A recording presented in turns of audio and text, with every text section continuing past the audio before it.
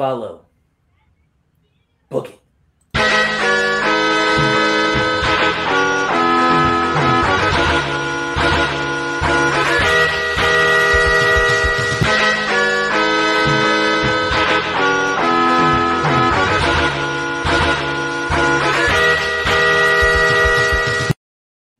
Welcome to Book It, a wrestling podcast where we book or revisit your favorite wrestling storylines. I'm your commissioner, High Five Mike, and today I have your GMs, Damone, D-Money Allen, Carmelo, Primetime Travie T, Bowl. Lil Fudge, Plate. Bad Guy. Hello. What? Why? you're breaking it up. Why is that his name? Why is his name Scoop Diddity Whoop? Yeah. Scoop-diddy whoop. Scoop-diddy poop-diddy poop-diddy whoop. I have no idea. It's a Kanye West lyric. Yep. It's a Bar. terrible lyric, but that is Damone had a whole an actual Kanye West concert lyric. on his show. Bars. Oh You yeah, have a whole. The Mo was having concerts every episode. yeah, I did. I had Cardi B at one point. He had me perform. Yeah. Yeah, All that right. was a channel changer. Wow. No, he So- was a multi-platinum star. We Yeah. are, for this week, we are finishing up round 4 of the third Book It verse. We are closing it out with Travie T. Travie, right before you tell us about your company, I just want to say if you haven't listened to Book It verse, go back to the first Book It verse or at the beginning of this Book It verse. It's just our own fantasy companies. At this point, I'm not going to explain it. If you're just tuning in, I'd recommend going back to listen. I've been here the whole time. Why'd you Not tell that you, to me not just you. specifically? I'm not saying just you. I meant I was going to tell you to go. You And then addressed I realized you addressed I me needed- and then- Yeah, because I was going to tell you to tell me about your company, and then I realized I needed to tell people who are tuning in for the first time for I'm some not telling you reason about my company. to go back. So go ahead and tell us about your company, Travis. It's Primetime Championships. Isn't it? What am I telling you? Nobody You else tell- had to do a presentation before. The Actually, I presentation. ask every single person to This is talk not about their very company. prime time of you, Travis. He does do that. I do this every week. I don't know what this is about. It's a company that shows wrestling. Has been showing wrestling for 20 years. Man, It's I'm owned not by too Primetime invested. Travie T himself. That's fine. All I'm up in the beating you, dork. videos, all up in I'm the... beating you, not, dork. Not for long. All You right, about to so fuck that up in real time. We'll see. All right. So this is Primetime Championships presents Takeover One Night Only, live from London, England, in the O2 Arena. Boo! Boo! What kind of... John's there Was too. it like an Australian boo? What was that? He was trying to be British. So the theme song is "Are You Entertained" by Russ featuring Ed Sheeran. Let's get Ugh! started. I was waiting for it. That's nasty. I'm mad at it. All right, so first week of Rebellion after the last pay-per-view has got Samoa Joe versus Charlie Haas in a singles match. They have a 9-minute match that for the most part sees Samoa Joe dominating Charlie Haas before finishing him with the Coquina Clutch. On that same episode, who is that? I don't know. Facebook user said, "Look at these dorks." Hey, fuck you, Facebook user. He said that with hate in his heart. Why do I have a feeling it's Joe? I feel like it's either Joe or one of us sitting here right now. It might be Andrew. I could see it being Andrew. Oh, fuck him too. Fuck all of you. There was the one. It was Jordan. God, Oh, fuck this that's guy. even worse. Jordan Burtix? Yeah. Oh, I'm glad he gone because I'd been on his ass. All right, so back to the show. All right. Also, you'll hear more about this later, but there was a purchase, another company purchased by PTC. But so Roddy Piper makes his PTC debut after NGBW was purchased. Piper stands in the ring as the crowd cheers for him. PTC, let's get rowdy! Piper screams to the crowd, and the audience erupts. As Neo Genesis Pro Wrestling ends, Old Rod seems to be facing a Neo Genesis of his own. As soon as I found out Travie T had bought the company, I went out of my way to get a contract here because I don't want to be the guy sitting at home collecting an unemployment check. No, I want to fight. I want to be the guy that's out here cracking heads and taking names week after week. Now, what do you want to see old Rod do? Maybe Roddy Piper goes to war with that lunatic Raven. Maybe Roddy Piper goes head-to-head with the King of Kings, Triple H. Maybe Roddy Piper digs The Undertaker from that shallow grave Gangrel put him in and fights him to the death for real. There's a long road of tough sons of bitches ahead of me, but I see two names right in front of me, and I'm itching to spill their blood in the ring. Tyson Kidd and Jay Briscoe.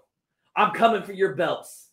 Tyson Kidd, this Sunday at NGBW Proving Ground, I'm taking that NGBW North American Championship from you. And then Jay Briscoe, I'm flying over the pond to my homeland for TakeOver one night only, and I'm taking your Intercontinental title too. I hope you boys are ready for war, because this old Scott has a couple more in him.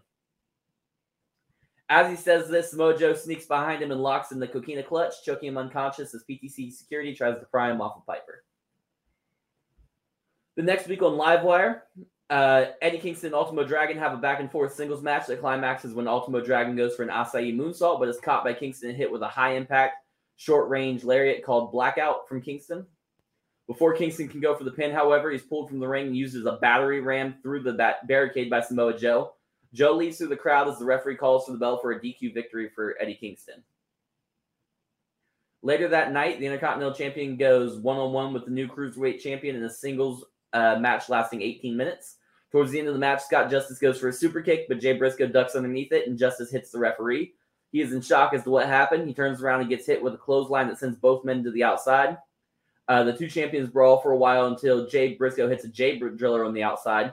Briscoe celebrates with the crowd before grabbing Justice and heading back to the ring, but then Samoa Joe comes out of nowhere and blasts Jay Briscoe with a savate kick. Joe beats the hell out of Jay Briscoe and leaves through the crowd. The referee finally gets up and sees both men down and out on the outside. He begins to count just before he gets to 17. There's a 20 count in PTC, just for all those who don't remember. Just before he gets to 17, Scott Justice pulls himself up to the apron and rolls in the ring. Jay Briscoe never makes a count, and Scott Justice wins by countout. The main event of that episode of Livewire sees Nick Aldis and New Jack have a singles match that lasts 9 minutes. New Jack wins the match with a 187 elbow drop. After the match, New Jack pulls a barbed wire 2x4 from under the ring and assaults Aldis with it. The show ends with New Jack smacking security guards, referees, backstage producers, and agents with the barbed wire 2x4 as Natural Born Killers plays over the PA. That week on Alpha, Sabu and AJ Styles have a highly entertaining, fast-paced match that ends in a double countout after Sabu hits a triple jump moonsault through the announce table, and both men fail to get back to the ring before the 20 count. After the match, Sabu bashes a steel chair over the head and spine of AJ Styles until the chair is finally torn away from him by security. At NGBW One Last Dance, Tyson Kidd and Roddy Piper have a singles match for the North American Championship. It's a stellar match to crown the final North American champion. The two men tear the house down, and the match ends when Tyson Kidd goes for a springboard cutter, but is caught midair in a sleeper hold. Tyson Kidd goes to sleep, and after the arm drops 3 times, the referee calls for the bell, and Roddy Piper is the new and final NGBW North American champion. As Piper celebrates, Samoa Joe appears out of nowhere, and the two men brawl. In the center of the ring, Samoa Joe ends up getting the upper hand and lays Piper out with a buckle bomb onto the barricade. Joe looks like a man possessed as he stares down at the lifeless body of Roddy Piper as the medical staff looks after him. All right, so the next week on Livewire, Samoa Joe is in the ring with a microphone. For the past couple of weeks, I've been laying waste to the PTC roster.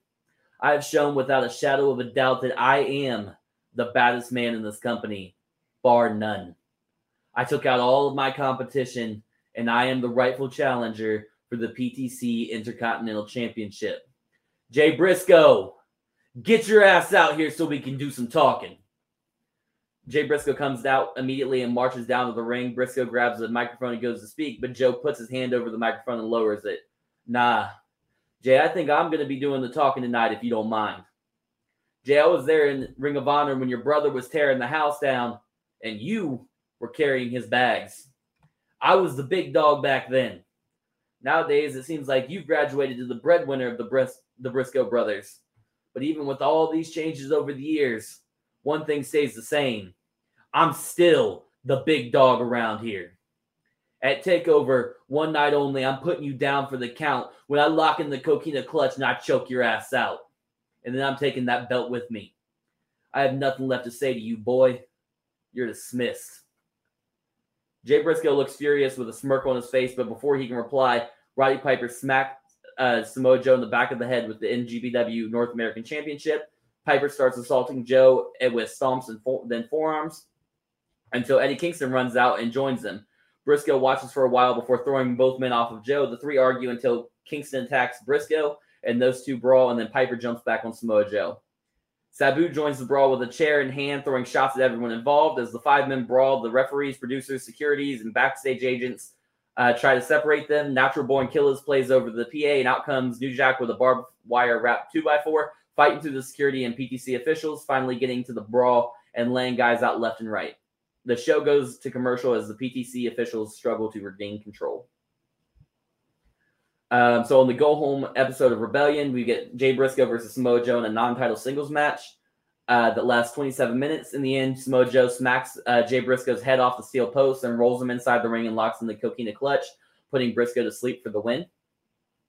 On that same episode, Roddy Piper and Eddie Kingston face off against Sabu and New Jack in a tag team match that lasts 6 minutes, before Sabu and New Jack go rogue and attack the babyfaces with weapons, giving a DQ victory to Piper and Kingston.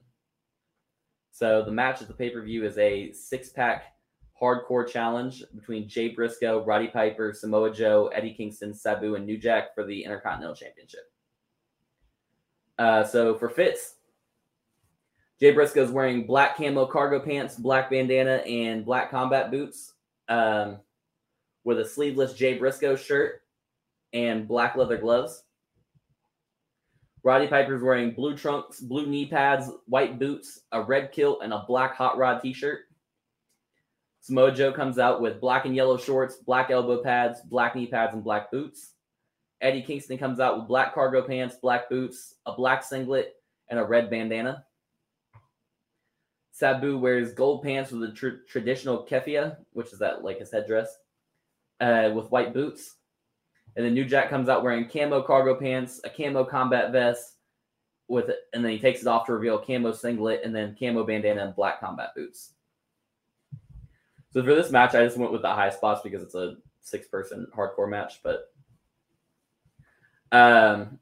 Samoa Joe hits a Chimeraplex, which is a German suplex, followed into a Dragon suplex, and finished with a straight jacket suplex on the Jay Briscoe. Roddy Piper hits Sabu with a belly-to-back suplex onto a trash can. Eddie Kingston gets New Jack in the corner and hits him with multiple knife-edge chops, follow a running arched big boot. Jay Briscoe hits Roddy Piper with a leg hook brainbuster off the apron to the outside. New Jack Irish whips Eddie Kingston into the steel steps, and then he suplexes him onto the steel step, like onto the step part of the steel steps. Sabu hits a springboard somersault leg drop onto a chair onto Samoa Joe. Roddy Piper hits Jay Briscoe with multiple jabs with his hands wrapped in barbed wire. Sabu hits a jumping DDT onto a chair on New Jack. Samoa Joe hits Eddie Kingston with a muscle buster from the middle rope. The Jay Briscoe hits Roddy Piper with a three-quarter Nelson suplex onto a set-up steel chair. Sabu throws a chair into the face of Samoa Joe, then pelts him with multiple Singapore cane shots to the gut and spine. New Jack hits Jay Briscoe with the 187 elbow drop. Piper hits a bulldog off the apron and through a table to Eddie Kingston. Samoa Joe hits a power bomb into a Boston Crab on Sabu. While he's got him in the Boston Crab, New Jack cracks Samoa Joe with a hard shot to the skull with his barbed wire wrapped 2x4. Jay Briscoe hits Eddie Kingston with a froggy bow off the top rope through a table. Sabu hits a triple jump suicide DDT from Sabu to Jay Briscoe. Royal flush spinning DDT onto a steel chair from Eddie Kingston and New Jack. There's a running cross body from Roddy Piper to Samoa Joe, sending both men over the top rope into the outside. Sabu hits a cannonball senton onto a trash can held by Sabu. Samoa Joe gets Roddy Piper set up on a chair and leaning against the barricade, and then he hits him with an Ole kick. He then follows up with a Uranagi onto Piper onto a trash can. Eddie Kingston hits a Saito suplex into the barricade to New Jack. Jay Briscoe hits Sabu with an avalanche Death Valley driver. Samoa Joe hits Eddie Kingston with a Samoan drop off the apron and through a ladder that's propped up between the apron and the barricade. Sorry, lost my place. Okay. Roddy Piper hits New Jack with a pile driver off the top of the steel steps onto a thumbtacks. Samoa Joe hits an island driver off the middle rope to Jay Briscoe.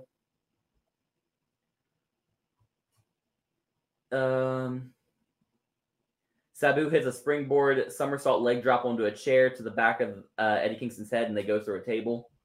He follows up with a Arabian pile driver on the concrete to New Jack.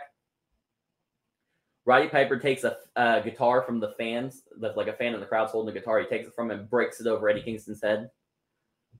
Sabu hits a triple jump moonsault through a table into Samoa Joe. Roddy Piper pulls Sabu off the top rope for a vertical suplex from the apron to the floor. New Jack goes for a crossbody, but is hit with a capture suplex through a table from Eddie Kingston. Jay Briscoe hits a shooting star press off the ladder onto Sabu. Samoa Joe locks Sabu in a coquina clutch, but Roddy Piper locks in a figure four on Sabu right after. So they both have their submissions on at the same time. New Jack gets on top of Piper while all this is happening and locks in a mounted guillotine. While these four struggle with their interlock submissions, Eddie Kingston stumbles in with a tank of gasoline and a book of matches. After emptying the tank on the four of them, Kingston lights a match and drops it, setting all four men on fire. The four of them writhe and roll out of the ring to stop the flames. When Kingston turns around, he gets hit with a J Driller from Jay Briscoe for the pin and the win. That's the end. Is the smell of gas of burning flesh filling the air? Jose, could you run that ending back for me? Yeah, no problem. So Samoa Joe gets Sabu into a coquina clutch. While he's got him in the coquina clutch, Roddy Piper locks in the figure four. So that way, if Sabu taps out, it could be either way. He's trying to make Sabu tap out to the figure four and have a way to win. New Jack gets on top of Piper and locks in the guillotine, like a mounted guillotine. So they're all four like wrapped together at this point. Eddie Kingston comes in, dumps gasoline on them, and lights them on fire. They break the holds, obviously, and roll out to set off the fire or get rid of the flames. I'm sorry. To not die.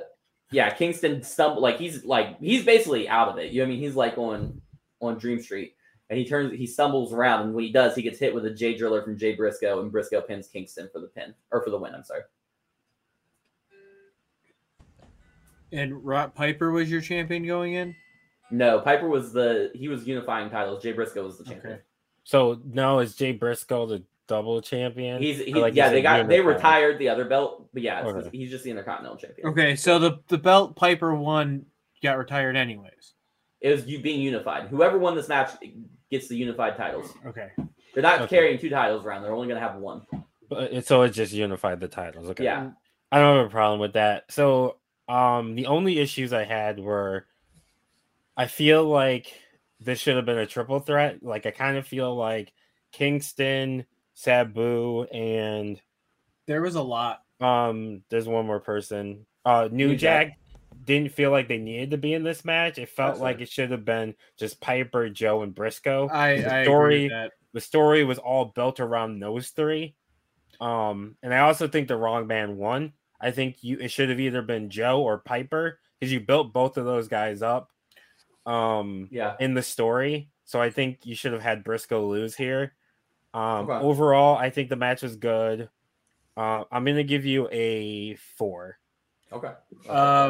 I agree with what Damone said. I also think the wrong man won, but I think it should have been Samoa Joe. I feel like Joe was built up. I feel like Joe was built up the best in this. I did like the spot with the guitar. That was my favorite spot. I was going to start chanting. RC Dub. Overall, I liked it.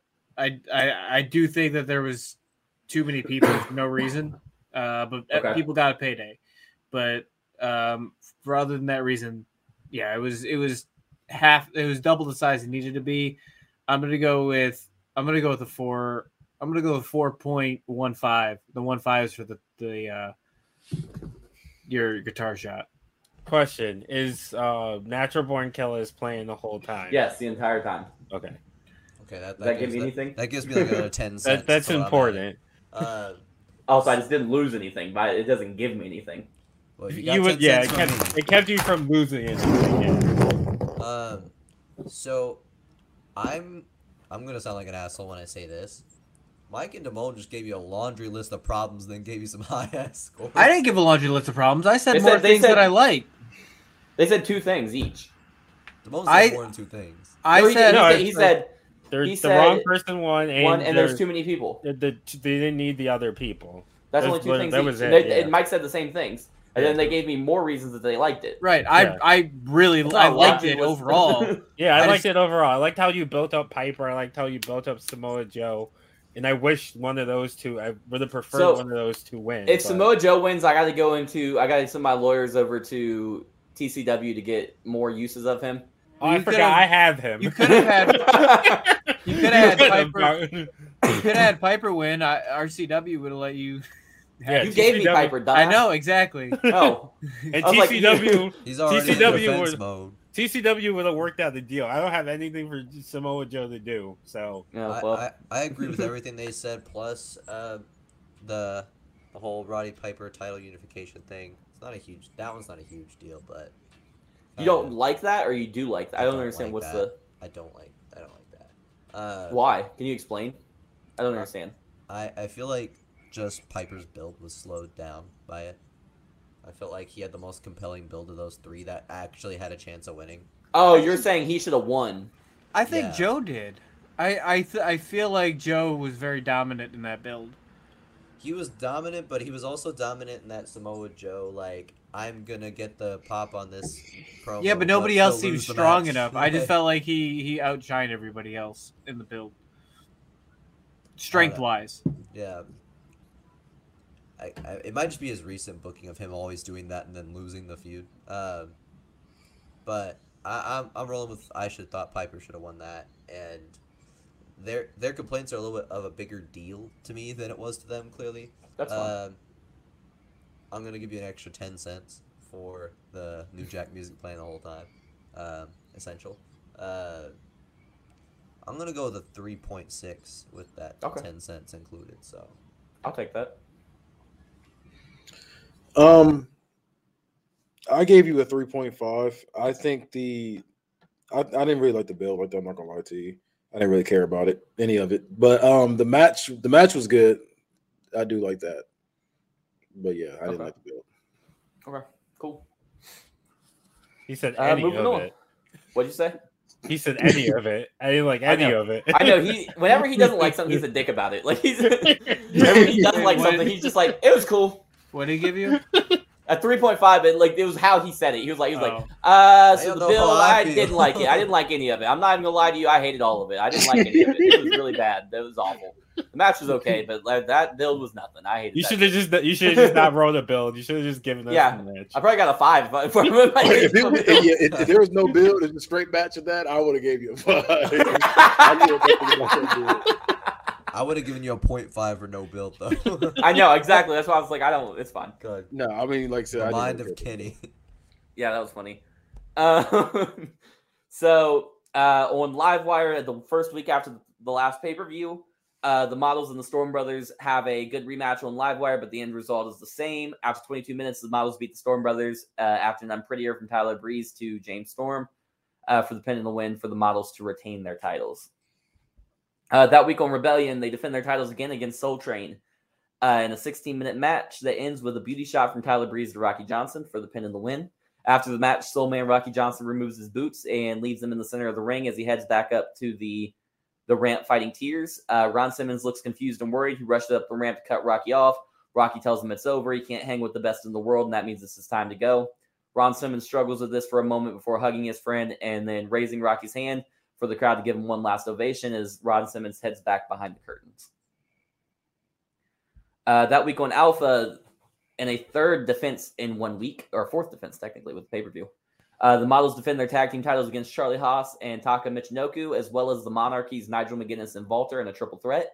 The match is a frenetic-paced, chaotic match that lasts 27 minutes. In the end, the Wyatt family, I almost said the Walter family, the Wyatt family interferes and takes out Nigel McGuinness and Walter and brawl into the crowd and out of the arena. Tyler Breeze hits Charlie Haas with a beauty shot for the pin and the win to retain their tag titles. The next week on Livewire, the models arrive in their Ferrari and are heading into the arena when Kurt Hennig and Paul Orndorff attack them with lead pipes. During the scramble, Daphne attacks Kendall Jenner and throws her into the back of an Escalade. She then screams for Hennig and Orndorff to get back in the vehicle. Perfectly Wonderful drives away with Kendall Jenner while Tyler Breeze and Rick Martel are left unconscious in the parking lot. That week on Rebellion, Tyler Breeze and Rick Martel come out of the ring and they're furious. Tyler Breeze snatches the microphone and immediately calls out for Perfectly Wonderful. You bastards, bring her back! Bring her back now! I don't care if you want a title shot, you want to take cheap shots at us when our backs are turned, you can tag us with weapons, and none of that matters because I know that I've been a slimy son of a bitch in the past. How dare you take her from me? You cowards! You cowards are too scared to face me like men, too scared to lose like men. Bring me back, Kendall, now! As he says this last sentence, you hear clapping and laughing playing over the PA, and Daphne is seen clapping on the Travitron as Perfectly Wonderful laugh in the background. Daphne begins to speak. Tyler, calm down. There's nothing wrong with your precious little Kendall. Nothing at all. In fact, Miss Jenner is here right with us right now. The camera pans to Kendall Jenner tied up on a bed with duct tape over her mouth, and you hear her muffled screams as she struggles on the bed. Daphne spins the camera back on herself and begins to speak again. You boys are so cute when you're angry. But Tyler, this isn't personal. It's just business. We didn't take Miss Jenner to make you angry. We just wanted some collateral. Once you give us what we want, we'll give you what you want. Plus, if you're that worried about Miss Jenner's safety, maybe Miss Jenner should have stayed on reality television and stayed far away from the wrestling world because this is a world where she could get hurt very badly. Daphne stares coldly into the camera before smiling widely and saying, I'm just joking, Tyler. Calm down. Sir, it's all in jest. We simply took Kendall to show you that we're the better wrestlers. With Kendall in our care, we have a better opportunity to force your hand into allowing us to challenge you for the tag team titles. So here's what we'll do. At TakeOver one night only, Kurt and Paul will challenge yourself and Rick for the tag team championship. And at the conclusion of that match, Kendall Jenner is all yours, win or lose. As I told you, this isn't personal. We just wanted to show you how serious of competitors we are. See you soon enough, gentlemen. Daphne places the camera on the bed facing Kendall Jenner as she screams and writhes on the bed. Back in the arena, Tyler Breeze is seen throwing a fit and then sprints backstage as the show goes to commercial. The next week on Livewire, Perfectly Wonderful walks out to the ring to cut a promo, but before they even make it to the ring, the models assault them, and the four men brawl at ringside before security separates them. The same week on Rebellion, Perfectly Wonderful are seen backstage when Tyler Breeze and Rick Martel attack them. Tyler Breeze continuously screaming, where is she, you bastards? Producers and agents are able to pull them apart, but Tyler Breeze is still screaming out at the model citizens. So the match, the fits are Tyler Breeze comes out wearing white biker shorts, white boots with black fur wrist straps, black knee pads, and cut off Prince Pretty Modeling Agency t-shirt. Rick Martel's wearing white biker shorts, white boots with black fur wrist straps, black knee pads, and a cut off Prince Pretty Modeling Agency t-shirt with a white bow tie. Kurt Hennig's wearing a red singlet with gold details, black knee pads, black wrist tape, black elbow pads on the right arm, gold boots with red details, and then a red Letterman jacket with black sleeves and gold accents and writing. Paul Orndorff's wearing red trunks with gold accents, black knee pads, black wrist tape, gold boots with red accents, and the same Letterman jacket. Daphne's wearing a red cheerleader crop top and skirt with gold accents, gold thigh-high socks, red sneakers, red ponytail holders to keep her hair in pigtails, and red and gold pom-poms. Kendall Jenner is suspended above the ring in a shark cage, wearing the same clothes she was kidnapped in, tied up and duct tape over her mouth. That's got to be some serious BO at this point. I was going to say, she stink. She got that gamer stench at this point. Yeah, but they're going to somehow bottle it and sell it to all the incels, so... Yeah, she smelled like exactly. a Discord mod. PTC, we're smart. We're gonna have her take a bath, and then we're gonna bottle that bath water. There you go. Yuck. That would You make get a a lot of vial. money. One vial for $1,000. You'd make a lot of money. Yeah, I know I would. So the match starts with Tyler Breeze and Kurt Hennig. Breeze opens up with stiff shots to the face, followed by a Thez press and a few more hard right hands to Hennig's face. After a bit of brawling, Hennig gains control with a forearm smash, followed by a swinging knee lift. Hennig then throws Breeze into Perfectly Wonderful's corner, and Hennig and Orndorff take turns tagging in and out while stomping and clubbing at Breeze. Orndorff ends up pulling Breeze out of the corner and then suplexes him right back into the turnbuckle. Orndorff walks over to Rick Martel and Thompson, but when he turns around, he is hit with a supermodel kick, followed by a double knee backbreaker. Breeze makes the tag to Rick Martel, and the model hits the ring. Martel hits Orndorff with a hip toss and then hits the ropes, connecting with a drop kick to Orndorff. Martel picks Orndorff up and Irish whips him into the ropes while Hennig tags in without Martel realizing. Martel hits Orndorff with a scoop power slam. Martel gets up and is fired up, but he turns around into an inverted atomic drop from Kurt Hennig. Hennig then hits a chop block followed by a knee breaker. Hennig then locks in a figure four on Rick Martel as Martel struggles to get to the ropes, but finally does so to force a rope break. As soon as Hennig realizes the hold or releases the hold, Martel pulls himself to tag in Tyler Breeze. Breeze runs in and hits a tornado DDT, followed immediately by a single leg Boston Crab. Orndorff hits a diving forearm to the back of Breeze's head, breaking up the hold. Orndorff pulls Hennig over and tags himself in. He grabs Breeze and hits a double underhook suplex. A little while later, Orndorff Irish whips Breeze into the ropes and hits a scoop power slam, followed by a dancing pointed elbow drop. Orndorff tags in Hennig and Irish whips Breeze, and Perfectly Wonderful hits a double drop kick on Prince Pretty. Hennig hits a leg drop on the abdomen of Breeze. Hennig then hits a snapmare, followed by a rolling neck snap. Hennig spits his gum out and smacks it into the crowd before turning around and getting hit with a beauty shot from Tyler Breeze. Breeze tags in Rick Martel, and Martel comes in hot, hitting Hennig with a spinning spine buster, followed by a deadlift gut wrench suplex. Martel hits a running forearm on Orndorff before jumping over the top rope and hits Hennig with a slingshot splash for a 2 count. Martel picks Hennig up and hits him with a belly-to-back suplex. A little while later, Martel tags in Breeze and then climbs to the top rope, hitting Hennig with a diving crossbody. Breeze follows up with a neck breaker. Later in the match, Breeze gets taken off guard with a Sayuda suplex from Orndorff. Hennig then tags Orndorff. Hold on. I messed up. Sorry. He got a Sayuda suplex from Hennig, and then Hennig tags in Orndorff.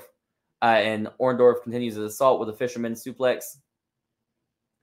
Orndorff then climbs to the top rope and dives down for a top rope bionic elbow, but Breeze reverses it with a midair drop kick. Breeze follows up with an implant DDT, followed by a hot tag to Martel. Martel hits a double underhook suplex onto Orndorff. He then locks in a Boston Crab. Orndorff struggles in the hold for a while, but Hennig grabs a hold of a sleeper on Rick Martel.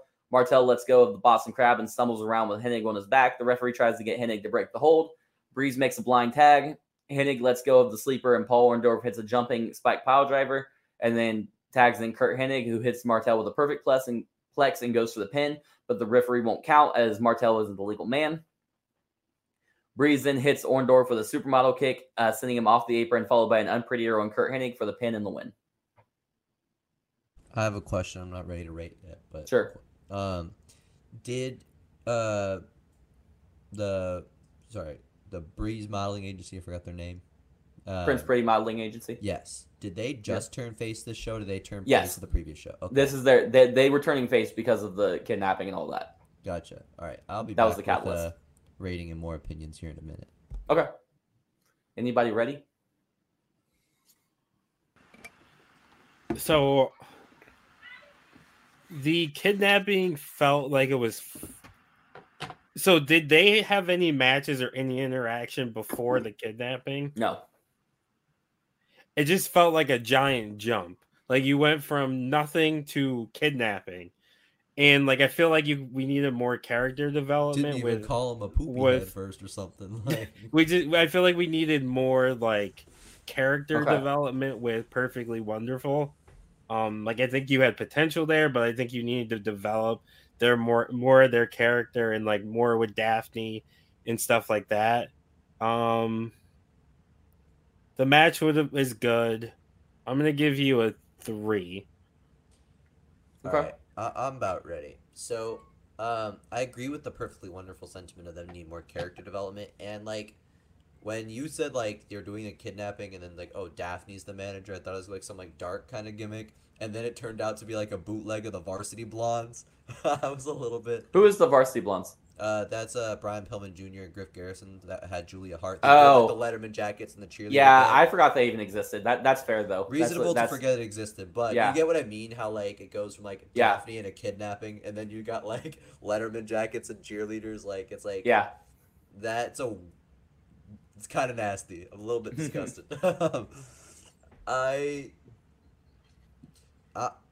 I hate to say this about a Tyler Breeze match because I'm a big Tyler Breeze fan, but I'm not feeling a lot of it because you had like 3 slower, older era style wrestlers in the match. You have the gimmick not fully developed. You have the 0 to 100 kidnapping. I'm not, and Breeze's like promo of turning face was super abrupt. I've been bad before, but I'm angry now, so I'm good. I wasn't fucking with it. So to be fair, I've been planting seeds about like how much like he gets mad whenever Kendall Jenner gets involved. Like the babyface tries to hurt Kendall Jenner in the moments where she interferes and stuff. Like I've been planting that seed from the beginning. Yeah. To lead up to this turn, but I guess I could have been more.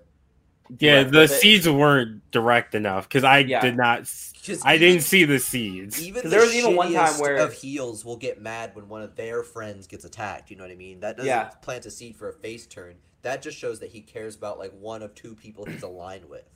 Yeah. So, I guess so. Because it's even like I remember getting points off from Keith on one of the matches where he goes to like super kick someone and they duck and he like stops himself from super kicking her. Yeah. Or stops himself from punching her or something like that. And it was like that was supposed to be like a big deal, but Keith took off points because he didn't hit her. But like that was one of the seeds. He might think this is masterful. Who knows? No, he's probably not gonna like it either. Probably. Who knows? But I gotta say it's not like a 0.5 bad or anything like that. But I'm gonna give this a 2. I'm not feeling. Okay, I'll take it. Yeah, I honestly, John said literally everything I was thinking for real. I'm a little nicer than he was. I went with a 2.75. Okay, thank you. But yeah, appreciate that. I'm at an even 3. I just thought it was mid. I did like the kidnapping thing. Thank you, Mike. Thank you for rewarding my creativity. The match was good. You're welcome. Yeah. And I just wish we got more of that. Yeah, also, so another thing about this. Go ahead. I just realized that if Perfectly Wonderful does have a gimmick, it's the type of frat boys who roofie people. like you have a kidnapping, you got them in like that outfit. That's the gimmick. Like that's all. TC Dub. They listening to Robert and watching the Cosby Show. They're awful. Wow. Hey, wait. Dr. Huxtable did nothing wrong. Who's listening to music and watching sitcoms? That's weird. These motherfuckers, that's who. Watching R&B music and watching a wholesome family show. My mind's telling me no. And then Cosby Show was like, awful. That's what these motherfuckers were doing. I don't remember what I was gonna say now. Yeah, like I said, I just wish we got more character development with them before, like it just jumped from because it was pretty much just they're here and we kidnapped them. Like they didn't even ask for a match beforehand. They just showed up, started kidnapping. Right. Like at least ask. They probably could have just asked permission and gotten the match. You know what I mean? Right. But they just skipped so many steps. So I will say this is a shorter build. Like the overall, like I only gave myself 3 weeks in between pay-per-views. So that's probably where I fucked up. All right. Let me get my cough out.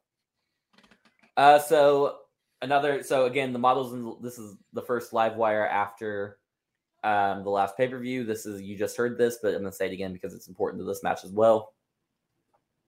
The Models and the Storm Brothers have a good rematch on Livewire, but the end results are the same. After 22 minutes, the Models beat the Storm Brothers after an unprettier from Tyler Breeze on James Storm for the pin and the win for the Models to retain their titles. All right, new information now. Excuse me. After the match, James and Lance are in the ring and both look sad and disappointed. After a moment, James shakes his head and says something to Lance and smacks him on the ass and starts to walk away. Lance puts his hand on James' shoulder to stop him. When James turns around, Lance gives him a big hug. After the hug, I was really hoping for a kiss there. After the hug, Lance holds his brother face close to his own before shoving him back into the rope and nailing him with a super kick. Lance looks cold and calculated now, a drastic difference from the emotional and defeated-looking man that hugged his brother. Lance Storm stomps away at his brother before throwing him to the outside. Lance Storm rolls out of the ring, pulling the protective mat away from the away to expose the concrete floor underneath, and then Lance then grabs his brother James and hits a deep impact spike pile driver onto the concrete before walking up the ramp slowly. That week on Rebellion, Lance Storm walks out to the ring slowly, staring into an abyss of boos from the audience. Storm stands in the center of the ring as boos rains down on him. Storm stares out at the audience coldly before picking up the microphone and beginning his speech. He didn't cough, I coughed. I warned you, James. I warned you that your childish, carefree behavior would cost us our titles. I knew you'd be the reason we'd fall. I knew that you wouldn't be able to hold on to even the most minuscule amount of discipline. You were always like this. All you cared about was having a good time. Well, guess what, James? I never had a good time. I spent my entire life trying to be perfect. I spent my entire life trying to be the best. I spent my entire life trying to earn our father's love, and he just gave it to you. It's because you were the baby of the family. I was treated like the redheaded stepchild, even though I'm the firstborn. I was treated like I didn't matter while you were given everything. I had to earn everything I've ever gotten, and you've coasted by being handed all that you have. Our father has always treated me like the black sheep, the outcast, the failure of our family, but I've got news for you, little brother. You're the failure. And you always have been. It was you that lost us our titles. It was you that lost. It was you looking up at me on Tuesday night begging for mercy. But you don't deserve mercy. You didn't deserve those titles, and you don't deserve to be here. At TakeOver one night only, I'm going to show everyone that you never deserved any of that. And that you could never, ever beat me in this ring. After TakeOver one night only, the world will know I am the only Storm that matters. Storm drops the mic and stares coldly into the camera as the show goes to the commercial. The next week on Rebellion, Lance Storm and Nick Aldis have a nice technical match that ends after Lance Storm hits a deep impact spike pile driver after 9 minutes. As Lance Storm walks through the curtain into gorilla position, James Storm comes out of nowhere with a forearm smash, and the two brothers brawl all around the gorilla position until they're separated. On Alpha that week, Lance Storm and Brian Pillman have a back-and-forth match that sees Lance Storm intercept a springboard lariat with a super kick, followed by a deep impact spike pile driver for the pin and the win after 7 minutes. Lance grabs the microphone after the match and says, James, it doesn't matter what you do. Train as hard as you want. Do as many sneak attacks as you want. Do whatever it takes to fool your mind that you have a chance, but you can't fool your heart. And you know in your heart that I'm the only Storm that matters. Lance drops the microphone and rolls out of the ring to go to head up the ramp. During the main event segment of Alpha, James Storm is in the ring, sitting on a bar stool wearing jeans, a t-shirt, cowboy boots, and a black cowboy hat. All the lights are down except for a single spotlight shining down on the man in the ring with a bottle of beer in his hand. James sits on the stool for a long while, looking down at the canvas as the crowd cheers him.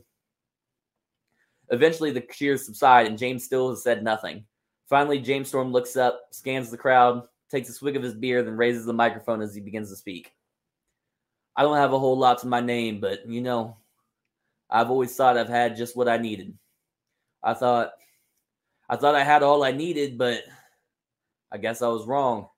Because where I spent my whole life thinking, maybe I won't make it to the mountaintop. Maybe I won't have any fancy cars or big mansions with millions in my bank account.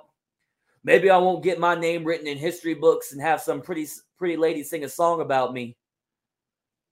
But one thing I'd always have is what I needed. The love of my own flesh and blood. I thought mom and dad and my brother would love me no matter what, so long as I did my best. And I did whatever I could to better myself. I thought no matter what changes life threw at me, the one constant was that my family would be there for me. But again, I guess I was wrong. Now, listen, Lancey. You and I have been fighting for years. That's nothing new. As soon as I could walk, you and I were beating the hell out of each other out in the front lawn. So if you're looking for a fight, well, Lancey, I ain't scared to mix it up with you. Now, if you're looking to throw our relationship to the side and never speak again, well, I'm just not willing to do that. So let's focus on where we both agree. We need to get our hands on one another, and we need to let go of this pent-up hostility towards one another. So I got to thinking. You remember what my mama used to do to us when we'd be over, or when you'd be over on summer vacations and we'd start our bickering and our fighting? She'd take one of Daddy's neckties and tie our hands together. We'd have to be tied to each other all day till we could get along. Well, let's see if that still works. Take over one night only. We're going to fight, big brother. We're going to fight.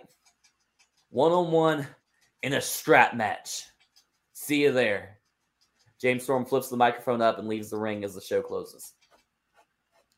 So, time for the match. James Storm comes out wearing white and red trunks, red knee pads, white boots, red armband, white leather duster coat, and a white cowboy hat. Lance Storm comes out wearing white and red tights, white knee pads, white and red boots, and then black elbow pad on his left arm, black wrist tape, and then a white The Only Storm That Matters t-shirt. So the Storm Brothers circle the ring, and Lance goes for an ankle pick, but James dodges it, but answers with a boot to the collarbone. Both men start brawling in the center of the ring, but Lance Storm gets the upper hand. Lance Storm hits a super kick, followed immediately by a German suplex. A little later in the match, Lance Storm locks on a sharpshooter, but he also wraps the strap around the throat of his brother, choking the life out of James Storm before going to touch 3 of the 4 corners. But before he could get to the 4th, James pulls on the strap and drags him backwards. James rolls out of the ring and continues dragging Lance Storm towards him, but Lance rolls out of the ring on the perpendicular side. Lance and James have a tug of war, but in the end, James wins. He pulls Lance straight into the steel post, knocking his older brother silly. Storm rolls through the ring into the same side as his brother and Irish whips him into the steel steps. Later on in the match, James Storm hits a double knee face breaker, followed by a backstabber. James goes on to try to touch all 4 corners, but after the first 2, Lance Storm hits a leg lariat. Lance grabs James and hits him with a belly-to-back suplex. A little later in the match, Lance Storm locks in the straight shooter single-leg Boston Crab on his younger brother. James reverses it and hits the last call super kick. James follows up with an Eye of the Storm. A little while later, James hits Lance with a swinging noose. Later on in the match, Lance Storm hits a springboard clothesline on James. As Lance goes to touch all 4 corners, James Storm uses the strap to pull Lance in for a clothesline. A little while later, James Storm climbs to the top rope, but Lance pushes his feet, making James rack himself on the turnbuckle. Lance then wraps the strap around James' throat, then pushes James off the turnbuckle to the outside. Lance Storm leans back, using the strap to strangle his brother, using the top rope as a fulcrum. After a few moments, Lance drops the strap, and James crashes to the floor, gasping for breath. James tries to pull himself up to his feet, but Lance hits him with a suicide slingshot crossbody. Lance then throws James back in the ring and begins trying to touch all 4 corners. Before he gets to the 4th corner, however, James hits him with a flying forearm out of nowhere. A little while later, as both men work their way to their feet, James hits a neckbreaker on his older brother. James pulls himself to the top rope and hits Lance with a diving elbow drop. James tries to get all 4 corners, but Lance stops him in the 2 brothers brawl. The brawl ends with a deep impact spike pile driver from Lance to James. Lance collects 3 of the 4 corners, but he can't quite reach the 4th because James is using all of his remaining strength to hold Lance back. Lance comes over and starts stomping on his little brother. Lance looks up at the top rope, then back down at his brother. Lance grabs James by the back of the head and drags him to the corner. Lance hoists James to the top rope and then climbs up after him. Lance then hits his brother with a superplex. The 2 of them are barely sitting on the ground, but Lance gets to his feet. Lance collects 3 of the 4 turnbuckles, but James hits a last call super kick before he gets to the 4th. James Storm follows up with an 8-second ride bulldog to Lance Storm before touching all 4 corners to win. All right, so I have a question before you grade this. I have something that would happen it's directly related to this match, but they would need time. Like they would talk to the commentary for a little bit, and they would like go over what just happened in the match, and then we would see this part. So I present it now. I feel like you might as well present it on. If it's all connected, I feel like it should all be okay. Is it happening during the match? During the match? Yeah. No, the match is over. It happens before the next match happens. Okay. And it's not connected to this match? It is connected to this match. Then count it with it. Okay. So after a while, we go to the backstage where we see James Storm walk backstage to a big ovation from the PTC babyfaces. Ron Simmons cuts him off and hands him a beer. Nice match. Seems we both got some things in common. We like beer, love to fight, and most importantly, we both lost our tag partners. What do you say? You want to start tagging?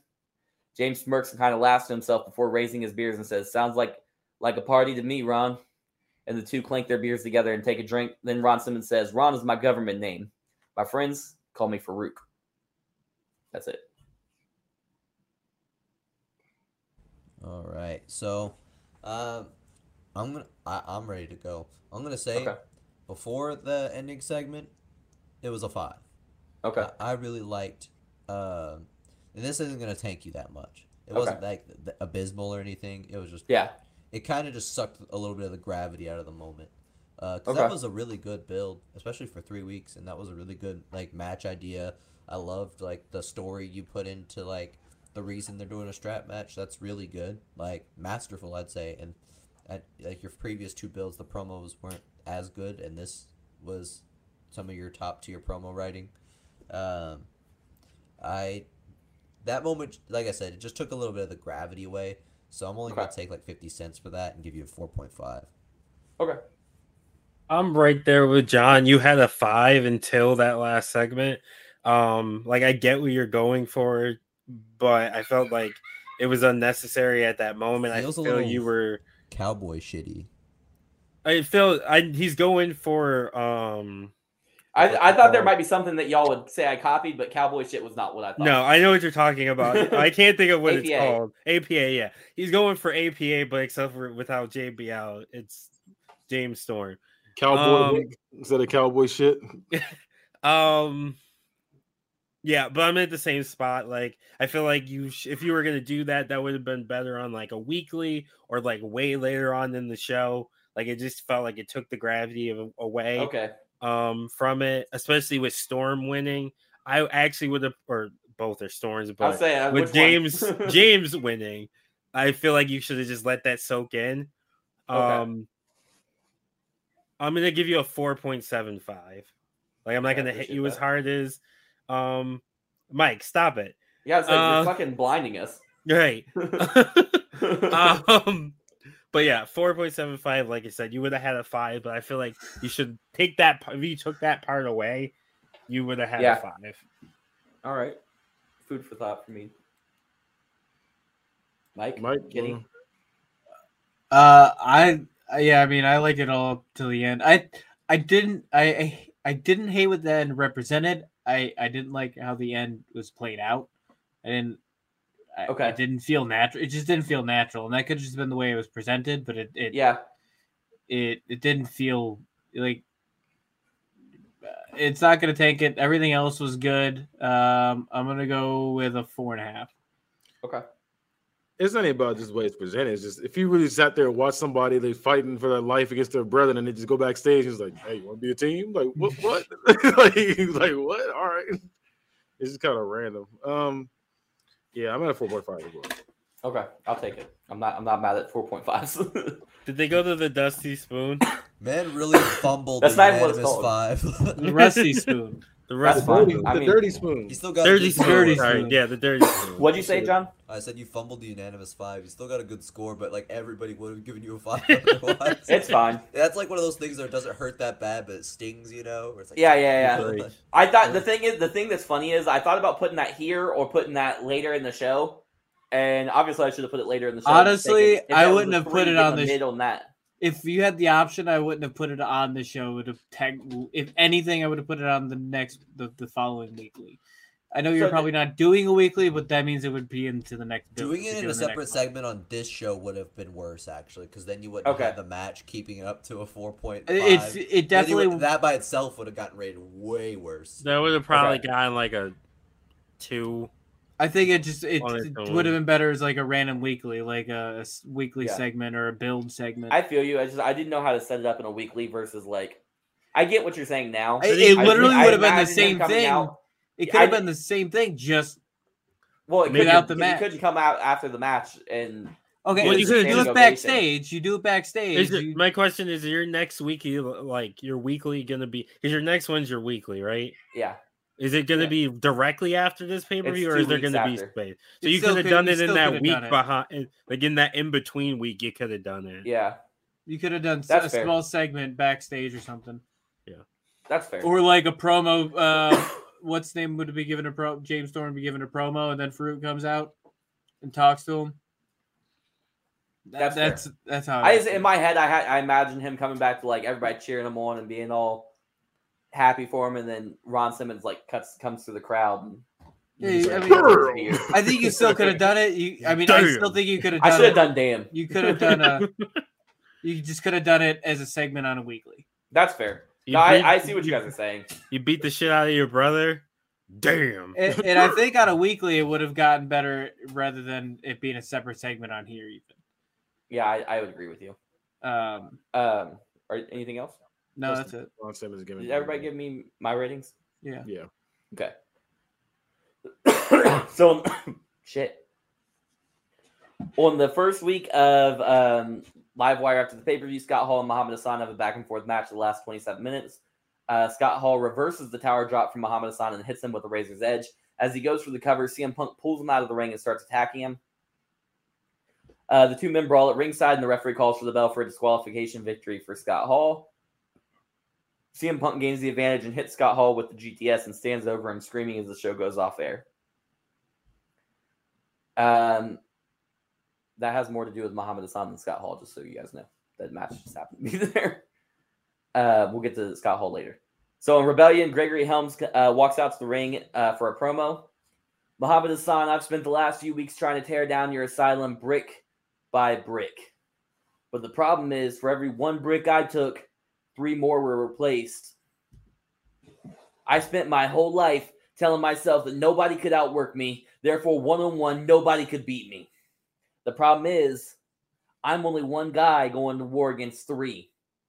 No matter how hard I fight, I can't beat 3 men all by myself. So how do I... Three men can hold you I lost down. my thought. What'd you say? I said 3 men can hold you down. So how do I try to combat those odds? How do I win when it's 3-on-1? I can't. So I have to even the odds. I have to find a way to take control of this game. Well, when you're in trouble, you look in your heart. You look for your family. You look to the Omega. As Gregory Helms finishes the sentence, the lights go down and a green filter covers the arena as a remix to 3 Counts theme song plays, and out walks Shannon Moore. And then the green filter becomes a flashing rainbow lights, and the song No More Words fills the arena, and Jeff Hardy walks out doing his air hump. The 2 men join Gregory Helms in the ring, and Gregory Helms continues his speech. Looks like we have 1, 2, 3 guys now. Funny. Just the number we're looking for. Muhammad Hassan at TakeOver one night only. It'll be Asylum versus Omega. Get ready for war, because I've been ready for a long time. The next week on Livewire, Jeff Hardy goes one-on-one with Muhammad Hassan. During the singles match, it lasts 9 minutes. In the end, Muhammad Hassan finishes Hardy with a tower drop for the pin and the win.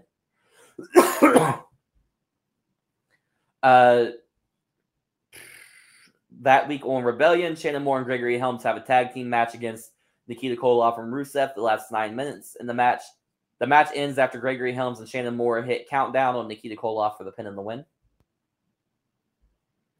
The next week on Livewire, Muhammad Hassan and Asylum make their way to the ring, and Hassan speaks to Omega. Gregory Helms, you have become a thorn in my side. You went from a minor irritation to an infection that makes my life a living hell. What is your fascination with me? Twice we've shared the ring, and twice you've come up short. What more do you want from me? You really believe that the third time's the charm. You believe what happened twice won't happen a third time because you found an e-boy junkie and an all-American idiot willing to bleed for you. What do you think you gained by bringing your garage band to a war? What do you think you gain by allowing your friends to die for you? What do you gain by sacrificing your comrades for your own selfish needs? You're walking into battle against warriors, and you chose to grab 2 high school dropouts that used to stand outside of corner stores with like Jay and Silent Bob. Fine, Gregory, fine. Just know your friend's blood isn't on our hands. Their demise rests solely on your shoulders. Mike showing off his shirt. I just need to point out that I randomly decided to wear a Jay and Silent Bob t-shirt this week instead of a T13 Media shirt. How funny. John decided to wear a Shannon Moore shirt instead of a T13 shirt. If a Shannon Moore shirt existed, I'd cop. They don't have Dilligaff shirts? Oh, damn. That actually might be a thing. The book is really gaff. Does it look like I give a fuck? Find some good fucking literature. So on Rebellion, Muhammad Hassan has a singles match against Charlie Haas. The last for 9 minutes before Muhammad Hassan puts him down with a tower drop for the pin and the win. On Alpha, the last show before the pay-per-view, the Monarchy and Omega have a 6-man tag match that only lasts 9 minutes. The match ends when Asylum hits the ring to attack Omega. The Monarchy helps the onslaught, and then the Wyatt family comes out to make the save, and all 12 men brawl in the ring as security has to come out and separate everybody. All right, time for Fitz.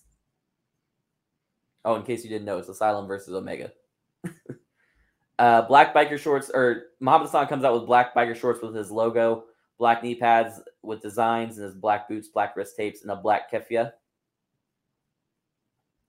Rusev is wearing black high-waisted shorts and black ankle wraps.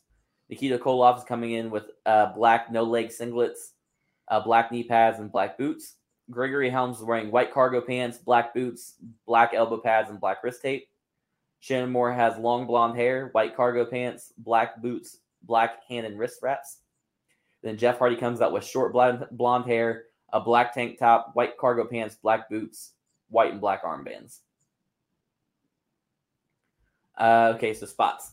The match starts with Nikita Koloff and Shannon Moore. Koloff takes control as soon as the bell rings with a big boot. Koloff hits Moore with a fallaway slam, followed immediately with a scoop lift inverted DDT, then a tag to Rusev. Koloff holds Moore up, and Rusev hits him with a roundhouse kick before propping him up in the corner. Rusev walks to the center of the ring, then sprints to the corner, hitting a somersault senton onto Moore. Rusev then grabs Moore and hits a swinging side slam before tagging Koloff back in. Koloff puts Moore up for a Canadian rack toss, but Moore drops down and pushes Koloff into Asylum's corner and makes a hot tag to Gregory Helms. Gregory Helms jumps to the top rope and hits a diving crossbody on Koloff. Helms follows up with an inverted double hook DDT to Koloff. Rusev runs in the ring, but Helms hits him with a Hurricane Rana that sends Rusev to the outside. But as Helms turns around, Hassan hits him with a clothesline. Hassan picks Koloff off the ground and screams at him to tag him in. After the tag is made, Hassan grabs Helms and hits a back suplex backbreaker. Hassan kicks at the head of Helms while he's on the ground as he yells at Hardy and Moore on the apron before throwing Helms into the corner and tagging Rusev in. Rusev hits a bullplex on Gregory Helms before laying into him with some vicious stomps. Rusev tags in Koloff and Irish whips Helms. Koloff intercepts Helms with a Soviet sickle lariat, turning Helms inside out. Koloff goes for the pin, but Moore makes a save. But Koloff makes him pay by hitting him with an Iron Curtain modified chokeslam. But when Koloff turns around, Helms hits him with a Shining Wizard, followed immediately by a single knee facebreaker. Helms hits a hot tag to Jeff Hardy. Helms hits a Nightmare on Helm Street on Koloff, followed immediately by a Swanton Bomb from Jeff Hardy. Helms and Moore hit flying forearms on Rusev and Hassan, sending him to the ground. Hardy goes for the pin, but at 2.5, Koloff military presses him into the air, making Hardy faceplant onto the canvas. Koloff grabs Hardy and hits a side belly-to-belly suplex, followed immediately by deadlifting Hardy up and nailing an overhead belly-to-belly suplex. Koloff then stumbles to his corner, clearly still affected by the 2 finishers he took. He makes a tag to Rusev, but at the same time, Hardy tags in Shannon Moore. Rusev hits Moore with a spinning wheel kick, followed by a standing diving headbutt. Rusev puts Moore in the accolade, and Moore screams out in pain.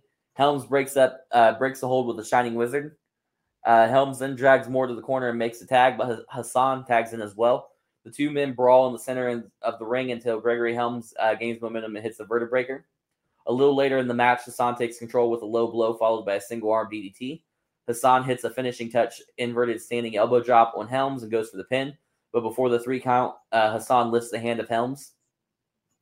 Hassan Irish whips Helms into Omega's corner and tells either Moore or Hardy to tag in. Hardy tags in and gets in the ring. Hassan goes for a test of strength, but as soon as Hardy locks in, Hassan kicks him in the gut and hits a face smasher STO. A while later, Hassan goes for the tower drop on Hardy, but Hardy reverses it into a sit-out gourd buster, followed by a midsection leg drop. Hardy Irish whips Hassan in the corner and tags in Shannon Moore. Moore gets on all fours in front of Hassan, and Hardy hits the poetry in motion. Moore then climbs to the top rope, and him and Hardy hit Omega event, which is a diving guillotine leg drop from Moore and a leg drop to the groin by Hardy. Shannon Moore climbs to the middle rope and sizes Hassan up for a Moorgasm. As Hassan stumbles to his feet, Moore hits it. Shannon goes for the move, but Koloff runs in the ring to stop him. Helms intercepts Koloff, but the referee stops the count to clear the ring. Shannon Moore stands up and is hit immediately by a Machka kick from Rusev. Hassan gets to his feet and hits Shannon Moore with a full Nelson leg sweep facebuster, followed by a stalling vertical suplex transitioned into a sit-out powerbomb. Hassan covers Shannon Moore for the pin and the win. After the match, Helms and Hardy roll into the ring, and Asylum starts jumping them. Shortly after, Shannon Moore clears the ring with a steel chair in hand. Helms, Hardy, and Shannon Moore are in the ring standing tall when Shannon Moore takes Jeff Hardy's head off with his chair shot, followed by running Moorgasm on Gregory Helms. Shannon Moore takes the chair and repeatedly smashes it over Gregory Helms' body as he screams out that he had the match won and Helms lost in the match. Shannon Moore ends the segment standing over the carcasses of his friends and tag team partners. Ooh. All right, I'm ready. So, Okay. I had some thought. I have my thoughts collected about this match before you did that. After the match, Okay. So I'm gonna go with those thoughts, and then I'm gonna give my thoughts on the segment afterwards. Okay. So with like the original match, I did see quite a bit of missed opportunity.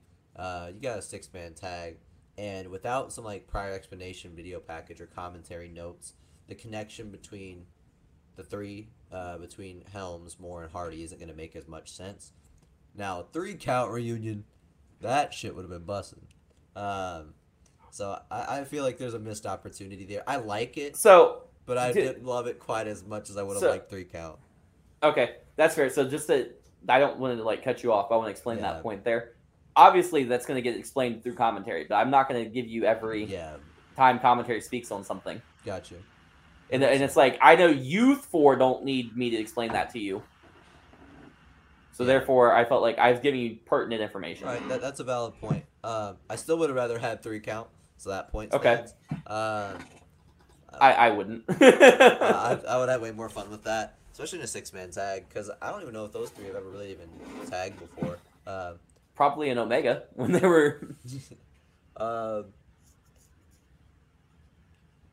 I mean, I would have wanted that team to win, but I get why they didn't, because one's not like all your talent, and 2, you're obviously building the Hassan group. Lastly, I really did not like that ending to it. The Shannon Moore heel turn was weird, and like, the man eating the pin, getting mad at everybody else is also weird. I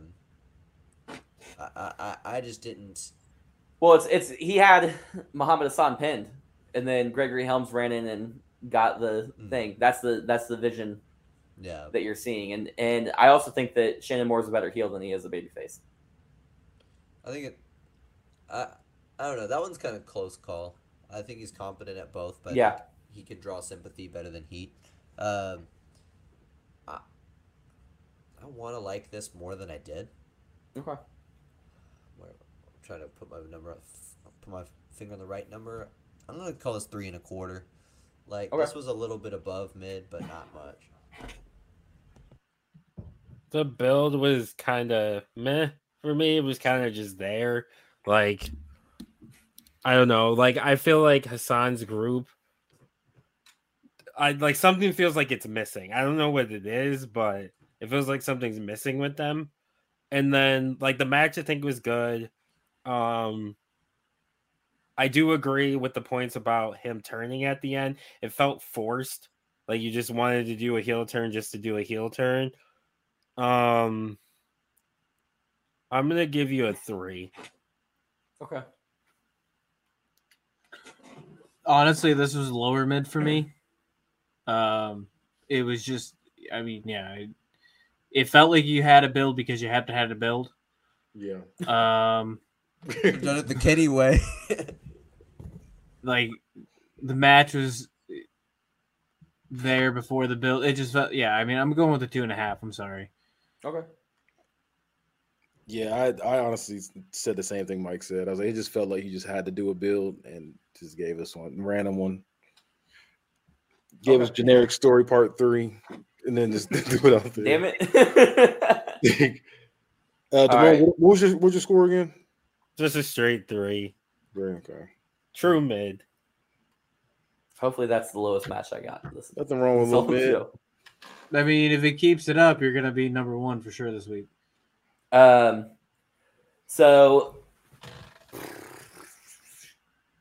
all right. So on Rebellion, the first week after the pay-per-view, Jamie Noble comes out to the ring. And he looks furious. I've spent months now trying to be the hero you deserve, but you keep booing me. I'm the best wrestler on the planet, and you don't deserve me. None of you deserve me. PTC doesn't deserve me. Primetime Travis T doesn't deserve me. Time after time after time, I proved I am the best in the world, but yet PTC screwed me time after time after time out of the Cruiserweight title. Preach. At TakeOver, Seek and Destroy, Justin Tiger tapped out. At TakeOver, Fully Loaded, Todd Justice stole that title from me. That was my match. That was my shot. That was my opportunity. But yet again, Travis T stuck his big nose in my business and took my one-on-one opportunity away. Did he call him Ty? Todd Justice. And Justin Tiger. I deserve a shot at a title 1-on-1. And each and every single one of you know it. So since Primetime, Travis T, and PTC won't let me have it, I'll go find a title shot somewhere else. Jamie Noble tosses the mic and leaves the ring. All right, so at Neo Genesis Pro Wrestling Proving Ground, it opens up with a BBW Workhorse champion Brian Cage defending his title against Shane Mercer. The match is a great mix of high-flying and powerhouse battling. The match reaches its high point when Jamie Noble appears from the crowd with a steel chair and smashes it over the head of Brian Cage and then Shane Mercer. Noble repeatedly smashes the chair over Brian Cage until the security hits the ring and Noble flees. That Tuesday on Livewire, Jamie Noble walks out on the Livewire to speak. I told you. I told each and every single one of you. If PTC ain't going to treat Jamie Noble good, well, then Jamie Noble's going to treat himself real good. I said I was going to go out there and find myself an opportunity, and boy, oh boy, did I find myself an opportunity. Brian Cage, I'm coming for you, boy. That Workhorse title is coming home with Jamie Noble, baby. As he says this, Brian Cage attacks Noble from behind and is just assaulting him all around the ring and ringside area until Shane Mercer's music hits and he runs out to make the save. Mercer and Cage brawl until the security comes out and separates them. On Alpha that week, Shane Mercer makes his official PTC debut against Mike Quackenbush. The two have a stellar match that ends with Shane Mercer hitting the tombstone on him after 9 minutes. Damn, you should have had that be on the card. I know. I was just thinking about how fire that match would be. So Ariel Helwani interviews Shane Mercer and Travis T on the MMA Hour. He has them on for a short segment where Travis T announces that he has signed Shane Mercer to a short-term deal with PTC and that Travis T has secured sanctioning from Big Baller Wrestling's Mark Cuban and LeVar Ball to have Brian Cage defend the BBW Workhorse Championship against Shane Mercer and Jamie Noble at TakeOver Fully Loaded in the O2 Arena in London, England. That week on Alpha, Brian Cage and Simon Dean come to the ring, and Simon Dean begins to talk. As you may have heard on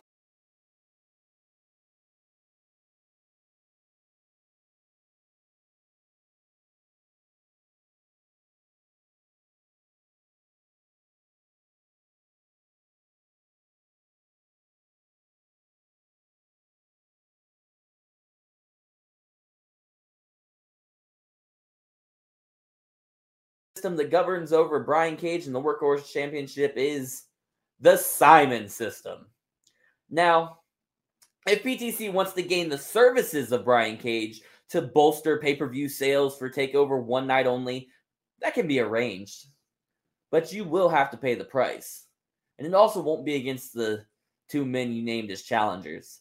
Shane Mercer is 0-2 against Brian Cage. There's no reason for him to receive another title shot. And Jamie Noble is clearly an inbred backwoods lunatic. And the behavior he resorted to at NGPW Proving Ground should not be rewarded. Now, I think if you're willing to pay our $500,000 a match asking price, I think that a good opponent for Brian Cage from the PTC roster might be Charlie Haas. Charlie is an underdog. Everybody loves an underdog story. Before Simon Dean can say anything else, Shane Mercer's music fills the arena and out he comes. Mercer gets in the ring and begins speaking to Cage. Cage and Dean. Look, Simon, I'm not here to talk to you. I'm here to talk to him. Mercer stares into the eyes of Brian Cage. Brian, you and I have had some wars in that ring. Our last match didn't get to have a finish because Jamie Noble came out and attacked both of us with a steel chair. Brian, you never gave me the impression of a man that's scared of a fight or a man that wants to leave his business unsettled. So let's be honest. Our last match, I was this close to taking that title away from you. You back out of this match tomorrow night, I'll know you can't beat me again. But I also know you're scared to fight like a man. Oh, and one other thing. Whether you show up or not, that BBW Workhorse Championship is on the line. So defend or vacate, Brian. Simon Dean goes to say something, but Brian Cage puts his hand on the mic and then pushes Simon Dean back as he and Mercer are nose-to-nose staring intensely. The stare down is broken up by Jamie Noble, who smashes both men with a steel chair. Noble lays waste to Mercer, Cage, and Dean. Noble then stands tall with the BBW Workhorse Championship to end the segment. So the triple threat is Brian Cage versus Shane Mercer versus Jamie Noble for the BBW Workhorse Championship. Brian Cage comes out wearing half purple, half silver gear with black designs and writing. Simon Dean's wearing a purple short sleeve track suit with white and purple track shoes.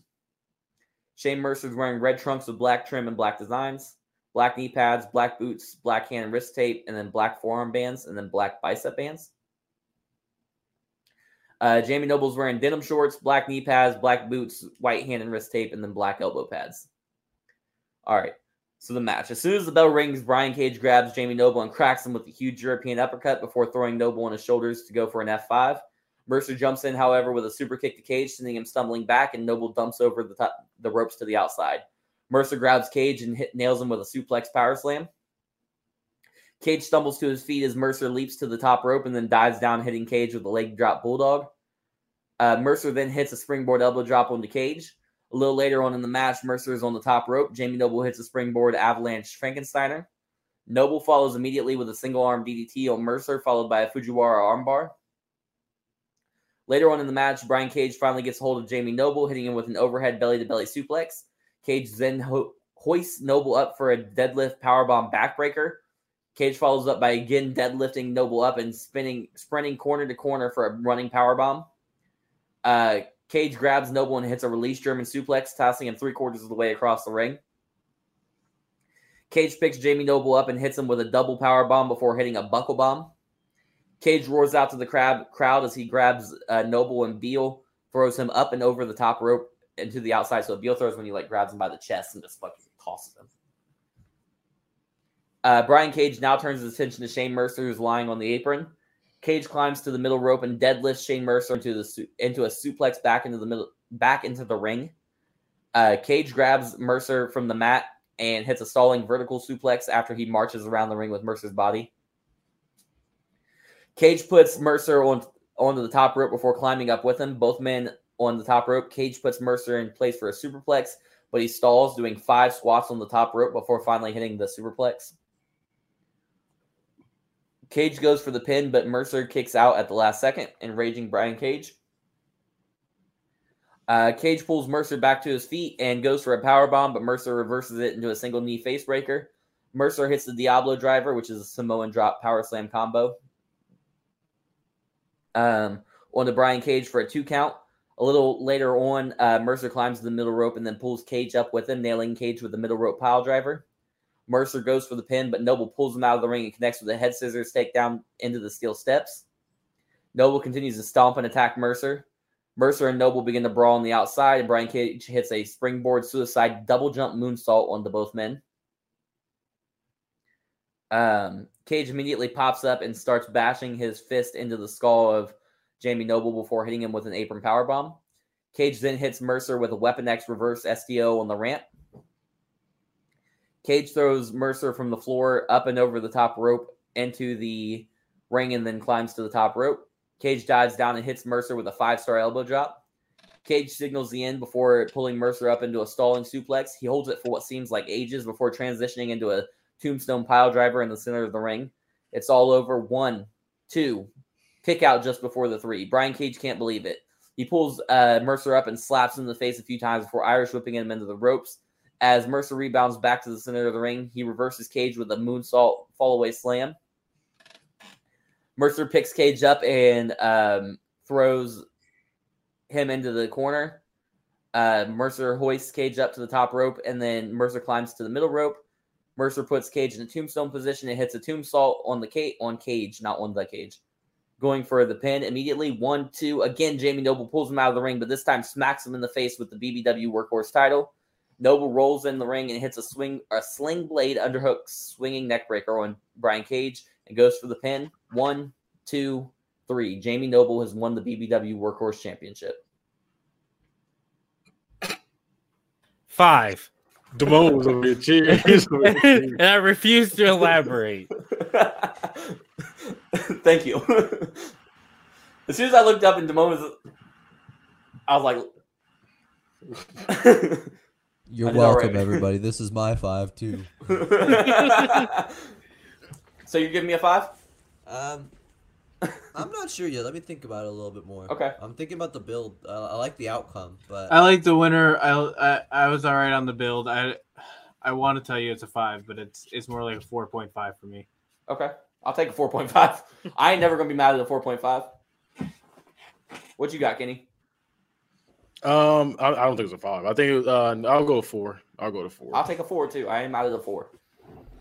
I'll kind of sit in the middle on this one. 4 1/4. Yeah. Okay. I didn't think it was perfect in the build, but I like the outcome. That's fair. Can anybody give me some feedback of what they didn't like? Not you, Damone. You can just stay silent. I appreciate you. It was more. I love Jamie Noble. Actually, I lied. I forgot who I said was my favorite character. It's between Doink and Jamie Noble. So it wasn't anything I was like outright mad at. It was just like it wasn't the most compelling build ever. And Okay. the only thing that was even like a slight logical flaw was that like Shane Mercer was able to declare that title's on the line, drop it to another company's talent, or show up. He does not have that authority. Like, Well, it was implied. It was being implied that like BBW can't even get Brian Cage to go to those conditions. Like Shane Mercer definitely can't. Like it was being implied that they were going to strip him if he doesn't. yeah, but as we saw in the last BBW build with that title, they don't got that kind of teeth on them. That was the logistical flaw I have. Yeah, that's fair. And to be fair, I don't know. Like, I can't remember all of your like ins and outs of your stuff. So like that's definitely a was a major story point in that build is that they just couldn't control the whole Brian Cage. Well, I situation. understand that, but I don't remember your builds that well. That's what I'm saying. Fuck I don't remember anybody's builds that well. I don't expect you guys to remember my builds that well. Valid. So everybody graded? We're good? Yeah, everybody credit. All right. So at fuck. People are dying. I know. We're just over here waiting like Yeah. At Neo Genesis Pro Wrestling Proving Ground, Scott Justice defends his. What? I've said this probably 15 times already tonight. Neo Genesis. Say it again. It's Neo Genesis Pro Wrestling, and the show was called Neon Proving Genesis Ground. Evangelion. That's just as bad as the Western Hemisphere. No, it's not. Well, it might be as bad as that, but it's not as bad as Guild. I'm not going for that. I won't It's take close. that. It's close. It's close. He got a Guild. You got a Genesis. Y'all both some nerds. I want to shove y'all both in lockers.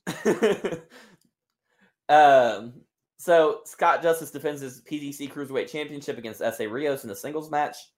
Scott Justice and S.A. Rios have a back-and-forth match lasting 12 minutes. The match climaxes after Scott Justice hits a diving diamond cutter to the outside and is just able to get in the ring to beat the 10 count to retain his title. Remember, this is NGPW, not PTC, so they have a 10 count. On Livewire, the second week after my last pay-per-view, Jay Briscoe and the Intercontinental Champion Jay Briscoe goes one-on-one with the new Cruiserweight Champion in a singles match lasting 18 minutes. Towards the end of the match, Scott Justice goes for a super kick, but Jay Briscoe ducks underneath it, and Justice hits the referee. He's in shock as to what happened. He turns around and gets hit with a clothesline that sends both men to the outside. The two champions brawl for a while until Jay Briscoe hits a Jay Driller on the outside. Briscoe celebrates with the crowd before grabbing Justice and heading back to the. Hold on, I lost mine. And heading back to the ring, but then Samoa Joe comes out of nowhere and blasts Jay Briscoe with a savate kick. Joe beats the hell out of Jay Briscoe and leads him through the crowd. The referee finally gets up and sees both men down. And on the outside, he begins to count. Just before he gets to 17, Scott Justice pulls himself up to the apron and rolls in the ring. Jay Briscoe never makes the count. Scott Justice wins by countout. Daniel Bryan versus Tiger Mask on Rebellion. Daniel Bryan and Tiger Mask have a competitive dream match lasting 21 minutes on Rebellion. The match ends when Daniel Bryan reverses the Tiger suplex into a label lock for the submission win. On the final NGPW pay-per-view, One Last Dance, Santos Escobar and Scott Justice unify the NGPW and PTC Cruiserweight Championships. So Santos Escobar and Scott Justice have a back-and-forth match that lasts 14 minutes. The match facilitates a double turn where Santos Escobar becomes the endearing babyface and Scott Justice becomes the slimy heel.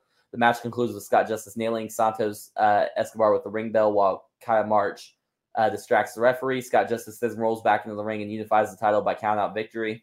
After the match, the referee hands Scott Justice both belts as the crowd just rains boos down on him.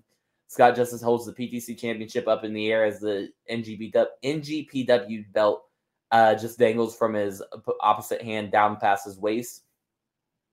Scott Justice gets out of the ring and heads back up the ramp, but stops by the announce desk, soaks in the booze as he slowly looks around, and he then drops the NGPW belt into the trash can and continues backstage. On the Go Home Livewire, Daniel Bryan comes out to a standing ovation from the crowd to open the show. I gotta say, it's a little weird to come out here and talk to you guys and not have the Cruiserweight title around my waist. I've spent the better part of the last 3 years with that belt, and something about the way it all ended just didn't sit right with me. I don't know. I just feel like I might not have lost the title in a match where I had to be pinned or submitted.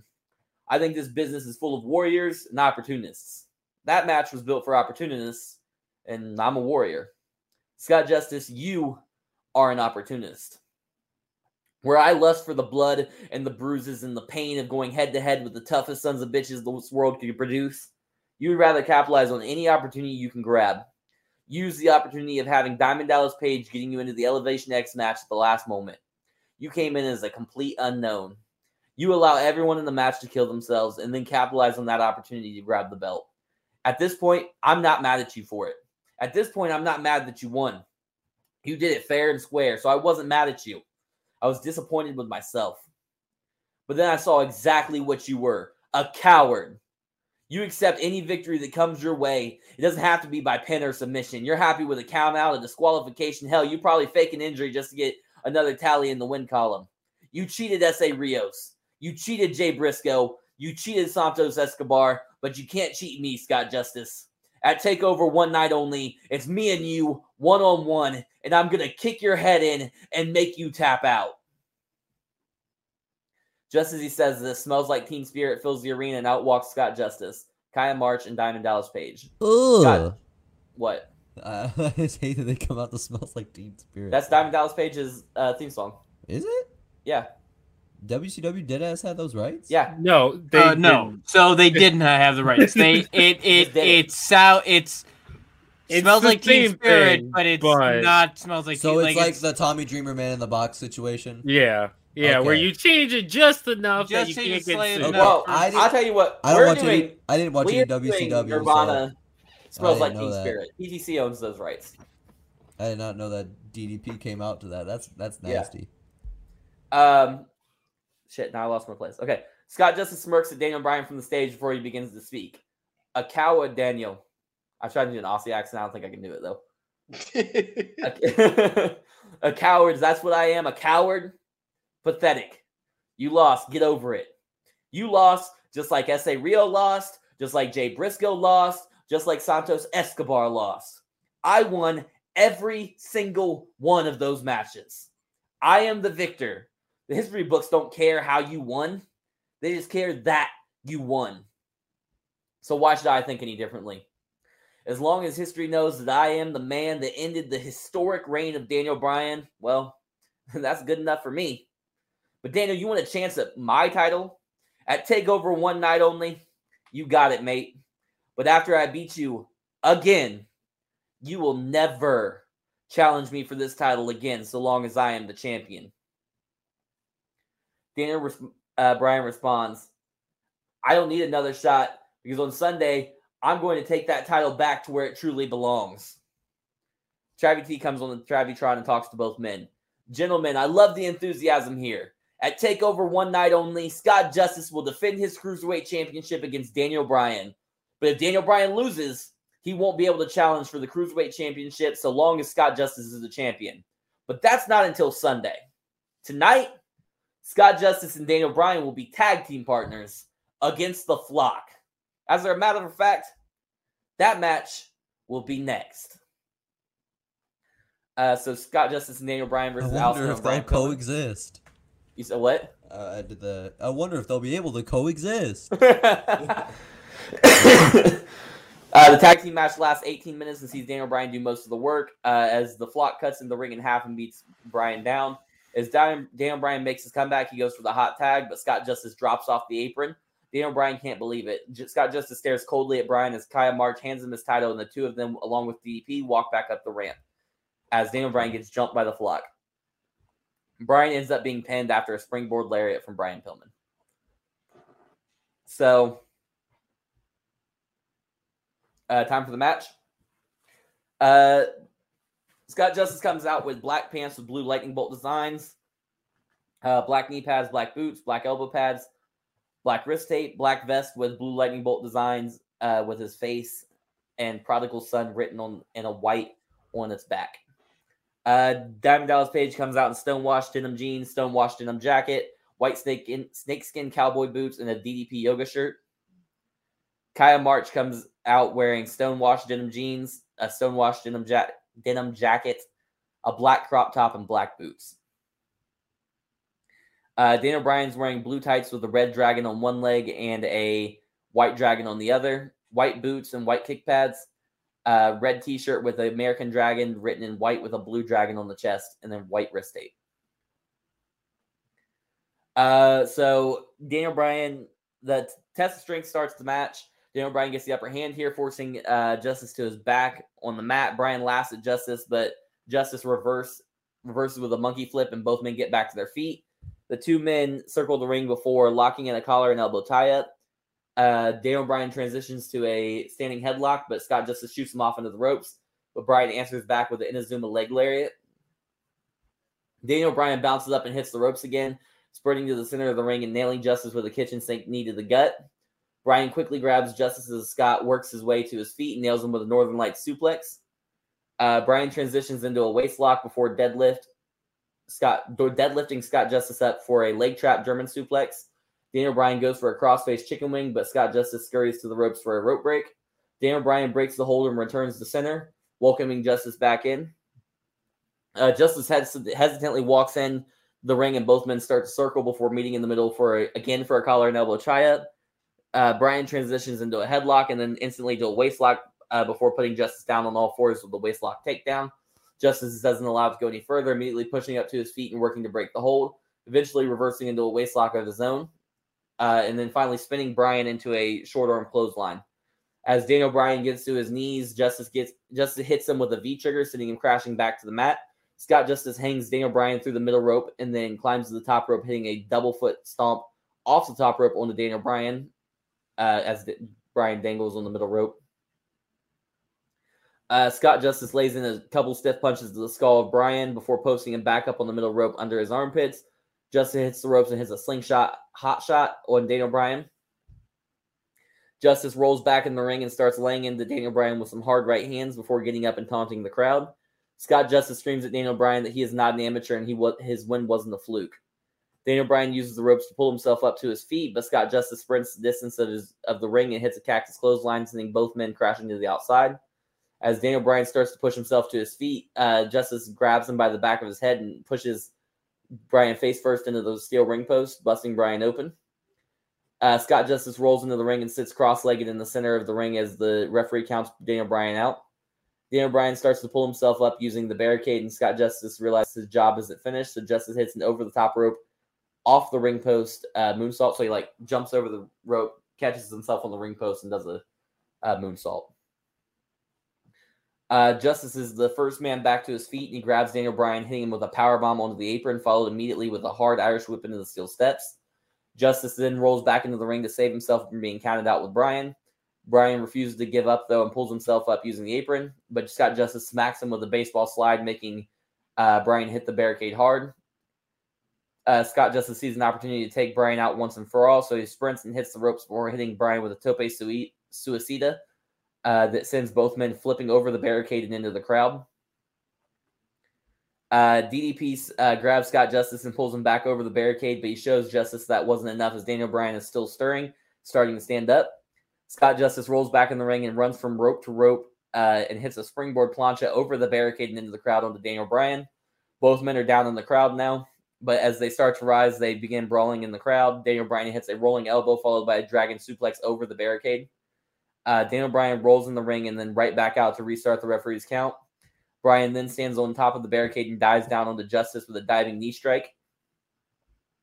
Bryan follows up with a backdrop suplex onto the apron before Irish whipping Justice into the ring. Bryan grabs Scott Justice in a cravat necktie and hits him with some stiff knees while in the necktie, followed immediately by a cravat suplex. Bryan then stands in the back of the knees and does double foot stomps before locking in a surfboard. Bryan holds it for a moment before transitioning into a chinlock surfboard, then eventually into a dragon sleeper surfboard. Bryan eventually breaks the hold and transitions into a double wrist lock, standing over Scott Justice and laying into him with some vicious stomps on the head, neck, face, and chest. Bryan then bends Scott Justice's arm and stomps on the elbow while Justice writhes in pain. Bryan locks in a crucifix and starts nailing him with stiff elbow shots, busting him open. Bryan stands up and grabs Justice in a butterfly hold before hitting him with a Danielson special into an armbar. While Justice is in the armbar, Bryan stomps him in the face and jaw. Bryan then lets go of the armbar and climbs on the top rope and hits a diving headbutt on Scott Justice and goes for a pin, but only gets a 2 count. Bryan pulls Justice to his knees and signals for the yes kicks, but before he can hit them, Kaya March rolls in the ring and uses her body to shield her husband. Kaya begs for Daniel Bryan to show mercy, and while he contemplates it, she low blows him, grabs Scott, and rolls out of the ring with him. DDP and Kaya March try to help Scott Justice recover, get back in the match, but before he fully comes to, Daniel Bryan hits all three with a suicide dive. Daniel Bryan pulls Justice to his feet and nails him with a stiff European uppercut, followed by a tiger suplex into the side of the steel steps, and the Irish whips him back into the ring. Daniel Bryan props Scott Justice into a corner before walking to the center of the ring and sprinting and hitting a running elbow smash. Bryan pops Scott Justice up on the corner before hitting him with multiple running drop kicks in the corner. Justice falls forward and down to his knees, and Daniel Bryan lights him up with yes kicks. Daniel Bryan then picks Justice up from the canvas and hits a slingshot suplex. Bryan hoists Scott Justice onto the top turnbuckle and hits an avalanche armbreaker. Bryan follows up by locking in the label lock on Scott Justice in the center of the ring. Justice is writhing and screaming out in pain. Eventually, Justice inches over to get the tip of his toe on the rope to force a rope break. Bryan seems a little frustrated, but picks Justice up off the canvas, and Justice immediately hits Bryan with the Uranagi. Justice sells the arm as Bryan gets back to his feet. Justice runs the ropes and hits him with a spinning wheel kick, followed immediately by a kick to the gut as soon as Bryan stands back up. But Bryan catches the kick and throws Justice's foot to the side.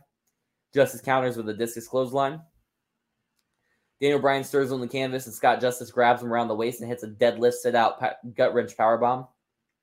Justice taunts the crowd before sizing Bryan up as Bryan returns to his feet. Scott Justice hits Bryan with a diamond cutter and goes for the pin, but Bryan gets his arm up at the last second.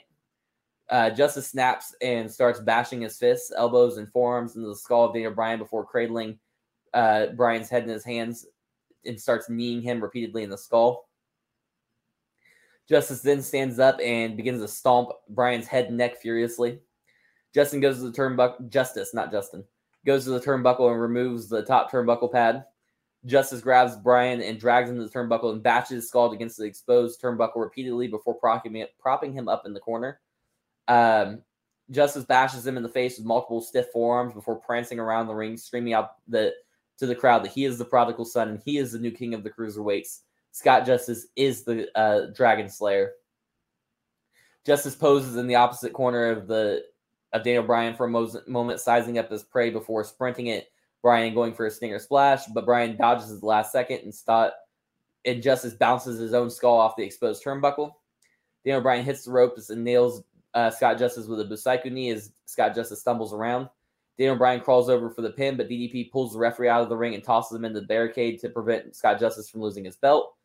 Daniel Bryan is infuriated, kneeling in the center of the ring, screaming at Paige, trying to stand up, but he's just too beat up. As he screams at DDP, he drops back to one knee, and Kaya March hits Bryan with a K trigger, sending him to the mat unconscious. Kaya March puts Scott Justice over top of Daniel Bryan's body and rolls out of the ring. And Paige shoves the ref back into the ring, who counts 1, 2, 3 for the pin and the win. I have a question. So before this and the turn, do we know that Kaya and Scott are together? Because I don't feel like in the last pay-per-view. I talked about it in the last one. Did you? I can't remember. Okay. They didn't come out for each other's matches, but that's because their matches were one right after another. Okay. I couldn't remember if it was like made clear that they were together. So wait, who won? Scott Justice. Wrong person won. Okay, well, he cheated. It doesn't mean I don't think the wrong person won. That's fine. Go ahead, Damone. You can finish. I have to move on from Daniel Bryan at some point, guys. No, I understand. Yeah, just don't deal with Scott Justice. No, I'm actually okay with it, because the way you built up Scott and everything, and they had a good match. I just didn't care for the finish. Like, I get what you were going for. Like, he gets help to beat Daniel Bryan, but I wish I would have preferred it was DDP, like hitting the diamond cutter or something. Why is DDP the better of the two to hit him with something? I just feel because he's a man. No, not because he's a man. Don't make this a sexist thing. Because you and Kenny are going to hell for sexism. Kenny's going to hell for something not. It's an ism, but or actually that's a phobia. I'll say it's not an ism. It's a phobia. But no, but the way Kaya was presented before, like she was like the super underdog, and but the K trigger was shown as a knockout blow for every person that took it. I guess. If she hit that move, they got pinned. Yeah, I guess just for me, it felt like I just feel like it would have been more impactful if DDT hit the.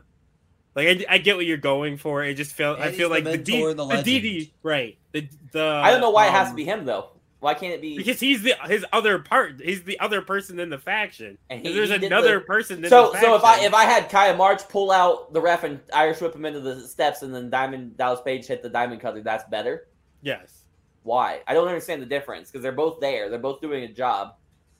I just aside from him being a man, I don't know why he can't. Why it's not that he's a man. He's a bigger name. He's a bigger name. The move is more. I guess more tied in with the move of the diamond cutter over the K trigger. I think that's part of it too. Like it's not canon now. It's not. I'm just saying the K trigger got built up as a I get it, but like I get it, but like it she didn't hit the K trigger on Sarah Del Rey. It just felt odd. Y'all scared of new champions. Y'all scared of new champions out here. No, the K trigger is the most protected finisher in wrestling. Hold on, I'm actually good men with and women. I'm good with Scott keeping the title. I'm actually glad you kept Scott winning the title. Oh yeah, I'm not doing that back. Yeah, I don't do that wishy-washy shit. Because I didn't want you to like bail on. You're already in on Scott, so you might as well keep going with it. And if he lost, you would have had to be done with him because it would have felt it would have 100% felt like it was just a fluke. So I'm glad that you kept going with Scott here. I'm gonna give you the match is really good. The build was okay. It was all right. I'm gonna give you a 3.97. Okay. My problems All are right. a bit elsewhere. I actually didn't like the match very much, and let me explain Okay. why. It's very rare that I actually have beef with the match, but that shit was way too fucking long. That was overindulgent. Like, Okay. it was like Daniel Bryan has longer matches though. Whenever than I have a PTC. problem with AEW matches, it's that type of match where it's just long and we do the fake punch hard. Like, I don't know. I'm just not into the strong style thing. I don't feel that this was strong style at all. There was one point where Scott Justice went crazy. I felt like it was. It's not There was really it was mostly style. diving out of the ring and into the crowd and throwing each other around the ring and all. There was like, some There was technical just in as it. much like detail put into like your holds and your blows and shit too, though. So like, There was Yeah, some I agree. technical That's part of the wrestling. match. I might have fallen asleep at some point because that shit was so damn long. Okay, fair enough. John just hates technical wrestling. I guess. Fuck it. And that shit was way too long. That's what it really comes down to. It was just so fucking long. I would have gotten a pizza. And the build was like, it was there. It was a build. I'm gonna give this a Travis mid of a 2.75. I'm gonna end up being the hater on this one. Oh, here comes Mike. I just didn't like it. I didn't like it. I didn't really care for the build. I didn't care for the people. I didn't care for the. Not that I didn't like the people in it. I just didn't care for anybody in it. Okay. Outside of DDP, and DDP was just. I mean, He's a manager. He's not. yeah, he was there. He got paid. I'm gonna go with a 2. It's gonna go with a straight 2. Okay. I thought you was about to go to 0.5 or something. That's what I thought you was going. No, but I'm gonna be the hater compared to everyone No, else. Kenny's apparently. about- Oh, hater, I feel yeah, I feel like Kenny is coming in. No. with the hate. I just thought it was mid. I thought it was I don't know. I think the match was kind of ass, and then the oh, that's Surprised by me. this. The match was kind of ass, but the I thought Kenny and in the John build, would like this match more than Damone. I really like the match. I think the match carried. yeah, I thought the build was kind of weaker, and then the match was ass. So I think I'm gonna go with a 2.25. Okay. Yeah, I'm not gonna. It's not. It wasn't like the build wasn't like this is disgusting. Like, but I just like I said, it was just a weaker build. Okay. Yeah, I'm But surprised the match you was two don't. disgusting. I'm surprised you two didn't like that match because it had everything you guys claimed to love. Not Yeah, you. not you, those two. I meant John That's- and Kenny. All right. So on Livewire, the first night after the first show after the pay-per-view, Shayna Baszler and Brie Bella have a quick match that sees Baszler finish Bella with the Ace of Spades in just under 6 minutes. On Rebellion, Sarah Del Rey and Shayna Baszler have a tag team match against Mayu Iwatani and Manami Toyota that lasts about 9 minutes. Shayna Baszler does most of the heavy lifting, but Sarah Del Rey tags herself in at the end to hit the Royal Butterfly on Mayu Iwatani for the pin and the win. The next week on Livewire, Primetime Travis T comes out on the stage and announces the newest member of the PTC roster, Thunder Rosa. Rosa comes out to a huge ovation due to the shock of the situation, as many believe she was under contract at BBW. Rosa hugs Travis T and then runs down to the ring to cut a promo.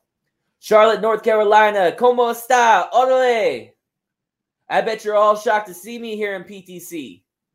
Mark Cuban didn't think that I had the juice to be a main event player in BBW, so he and LeVar Ball let my contract quietly expire. What'd you say? He was right. Well, Mark, LeVar, Travis T thinks I have the juice to come over to the show that's been stopping you in the ratings and be a main event player. Not for I long. spent years and years traveling the world, honing my craft, and the billionaire and the loudmouth in suits are going to tell me I don't have the juice? No de eso. Vago la oportunidad. Is this Soy Hoovy? luchador de eventos principales. Charlotte, what do you think? Do you think Thunder Rosa is a main event player in PTC? Boo! Charlotte, North Carolina, if you think Thunder Rosa is a main event player here in PTC, let me hear Demonio C. Hell Who's yeah. in Spanish? Demoni C. Rosa pauses for the crowd responses. No puedo esto. I It's can't Charlotte, hear North you. Carolina. They're just kind of If fumbling you around think Thunder with this. Rosa should beat, shut the fuck up. If you think Thunder Rosa should beat Sarah Del Rey's ass and take the PTC Women's World Championship and take over one night only, give me a Demonio C. Give me a hell yeah. Thunder Rosa Demoni pauses again, C. and the crowd erupts. Orale! I was thinking the exact same thing. Sarah Del Rey, you are the final boss in this company, and I'm the hero ready to conquer you. PTC Universe, Thunder Rosa didn't come to take part. Thunder Rosa came to take over. Sarah Del Rey, line up your entire kingdom to defend you because it doesn't matter who I have to go through. Come take over one night only. I'm taking your title home with me. And PTC will have a new queen because soy la mejor del mundo. I am the best in the world. WT bet on me. He gave me an opportunity, and I am I'm going about to to make have a field sure day he is with the this. best. What are you saying? He said he's gonna have a field day over this. I'm not sure if you're allowed to do this accent. Is his accent? I don't care. Is the best bet he ever made. Odele. I can't even say that. I did it. I did accent with Eddie Guerrero last week. Right. A couple weeks ago. I'd say we've all done accents. This is I've done Southern accents, but I don't. Play the character. Go He's ahead. allowed Yeah. to do it. Go ahead. At least I'll allow it. At least you weren't John doing the black accent, which is literally the same black voice for everybody. Thunder Rosa makes her in-ring debut on Rebellion that week against most recent title challenger Kaya March. The match lasts 9 minutes when Rosa catches the K trigger and reverses it into a La Rosa driver for the pin and the win. So the K trigger didn't finish. What? She caught it. She didn't get hit with it.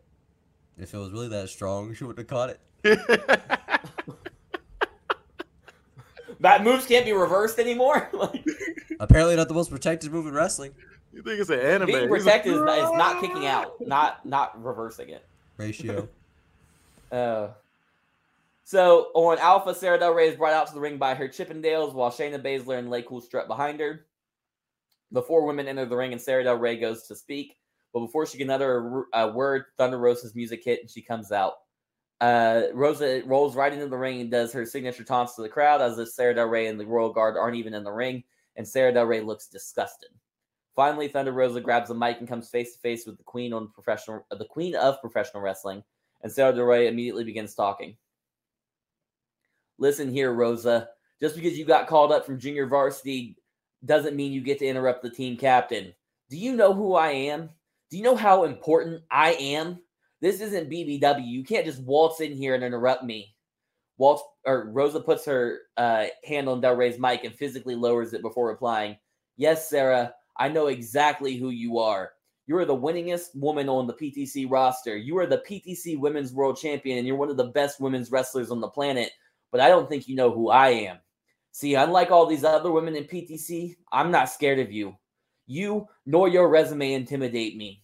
Because while you are all of those things, you're also just the next person I'm going to beat because nothing is stopping me from taking that belt. And you're right, Sarah.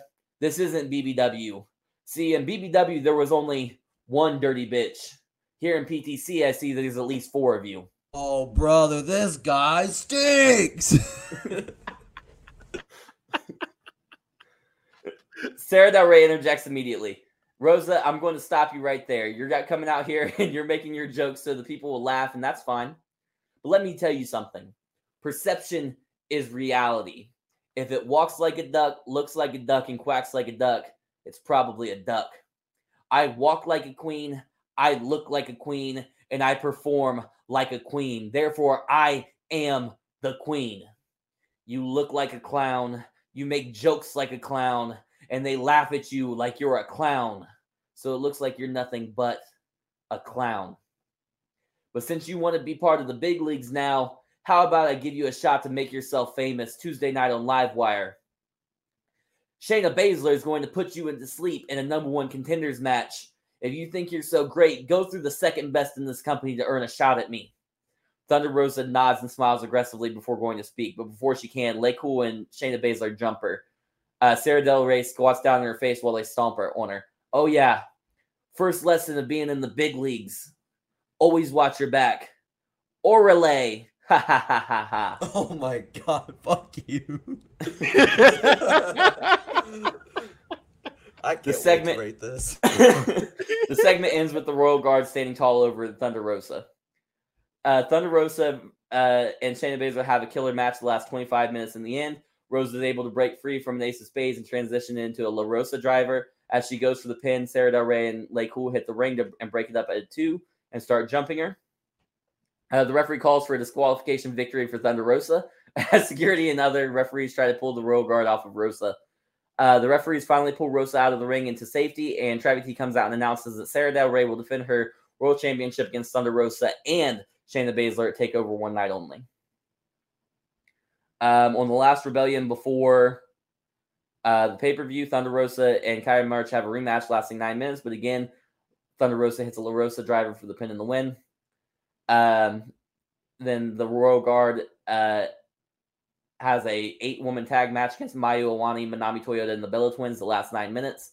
Match ends when Shayna Baszler locks in the Ace of Spades on Brie Bella, while Sarah Del Rey simultaneously locks Mayu Iwatani in the crossface omoplata. Both women vigorously tap out, and both Sarah Del Rey and Shayna celebrate as one to get the victory. But Sarah Del Rey takes exception to Shayna taking some glory from her, to which Shayna replies by standing down for her queen.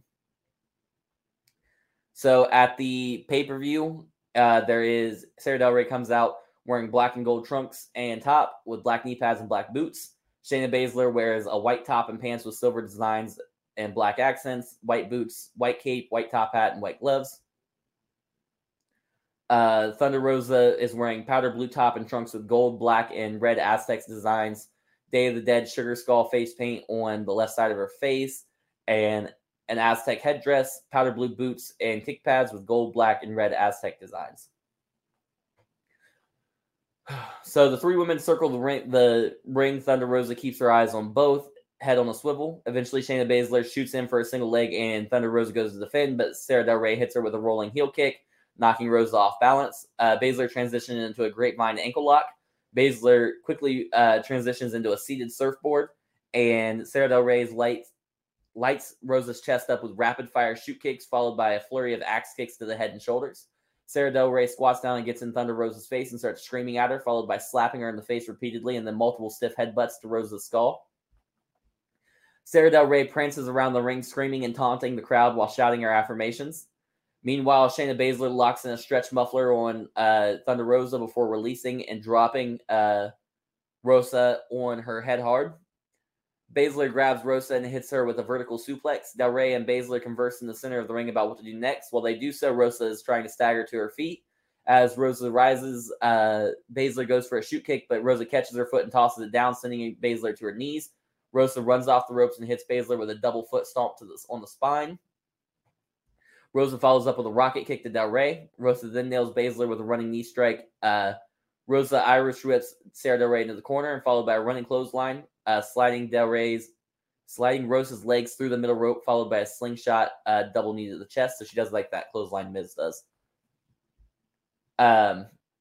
Rosa then turns around right into a spear from Shayna Baszler, followed by a rolling double gut wrench suplex.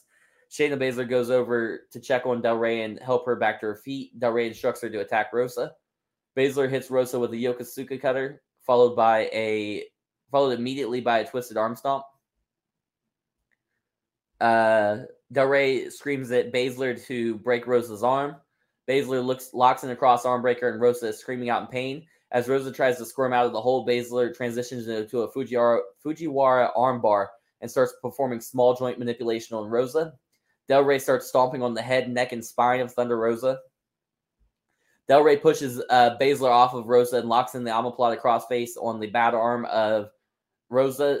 Baszler looks shocked for a minute before pushing Sarah Del Rey off of Rosa. Baszler and Del Rey start arguing in the center of the ring. Finally, Sarah Del Rey slaps Shayna Baszler in the face. Baszler looks shocked, then snickers, and looks furious as she headbutts Sarah Del Rey hard in the face and then hits the Ace of Spades, locking in the choke deep. Thunder Rosa hits a diving double foot stomp on Sarah Del Rey and Shayna Baszler, breaking the hold. Rosa hits the rope and nails Shayna Baszler with a low drop kick to the head. Rosa drapes Baszler over the middle rope and hits her with a Bastion drop kick, followed immediately with a draping DDT. Thunder Rosa starts clubbing Sarah Del Rey on the canvas before locking in the rocking horse and smashing her skull into the bottom turnbuckle. Thunder Rosa props Del Rey into the corner and goes coast to coast with a cannonball senton. Rosa returns her attention to Baszler, pulling the Queen of Spades to her feet, but Baszler hits her with the Baszler Rush, followed by a roundhouse kick and then a back suplex. Baszler starts hitting rapid-fire shoot kicks to Rosa's chest while she's on her knees. As Baszler turns around, she gets hit with a push kick from Sarah Del Rey, bouncing her off the ropes. As she ricochets back, Del Rey hits her with a stiff kick to the gut. Del Rey hits a powerbomb on Baszler, then deadlifts her back up and tosses her for a release powerbomb.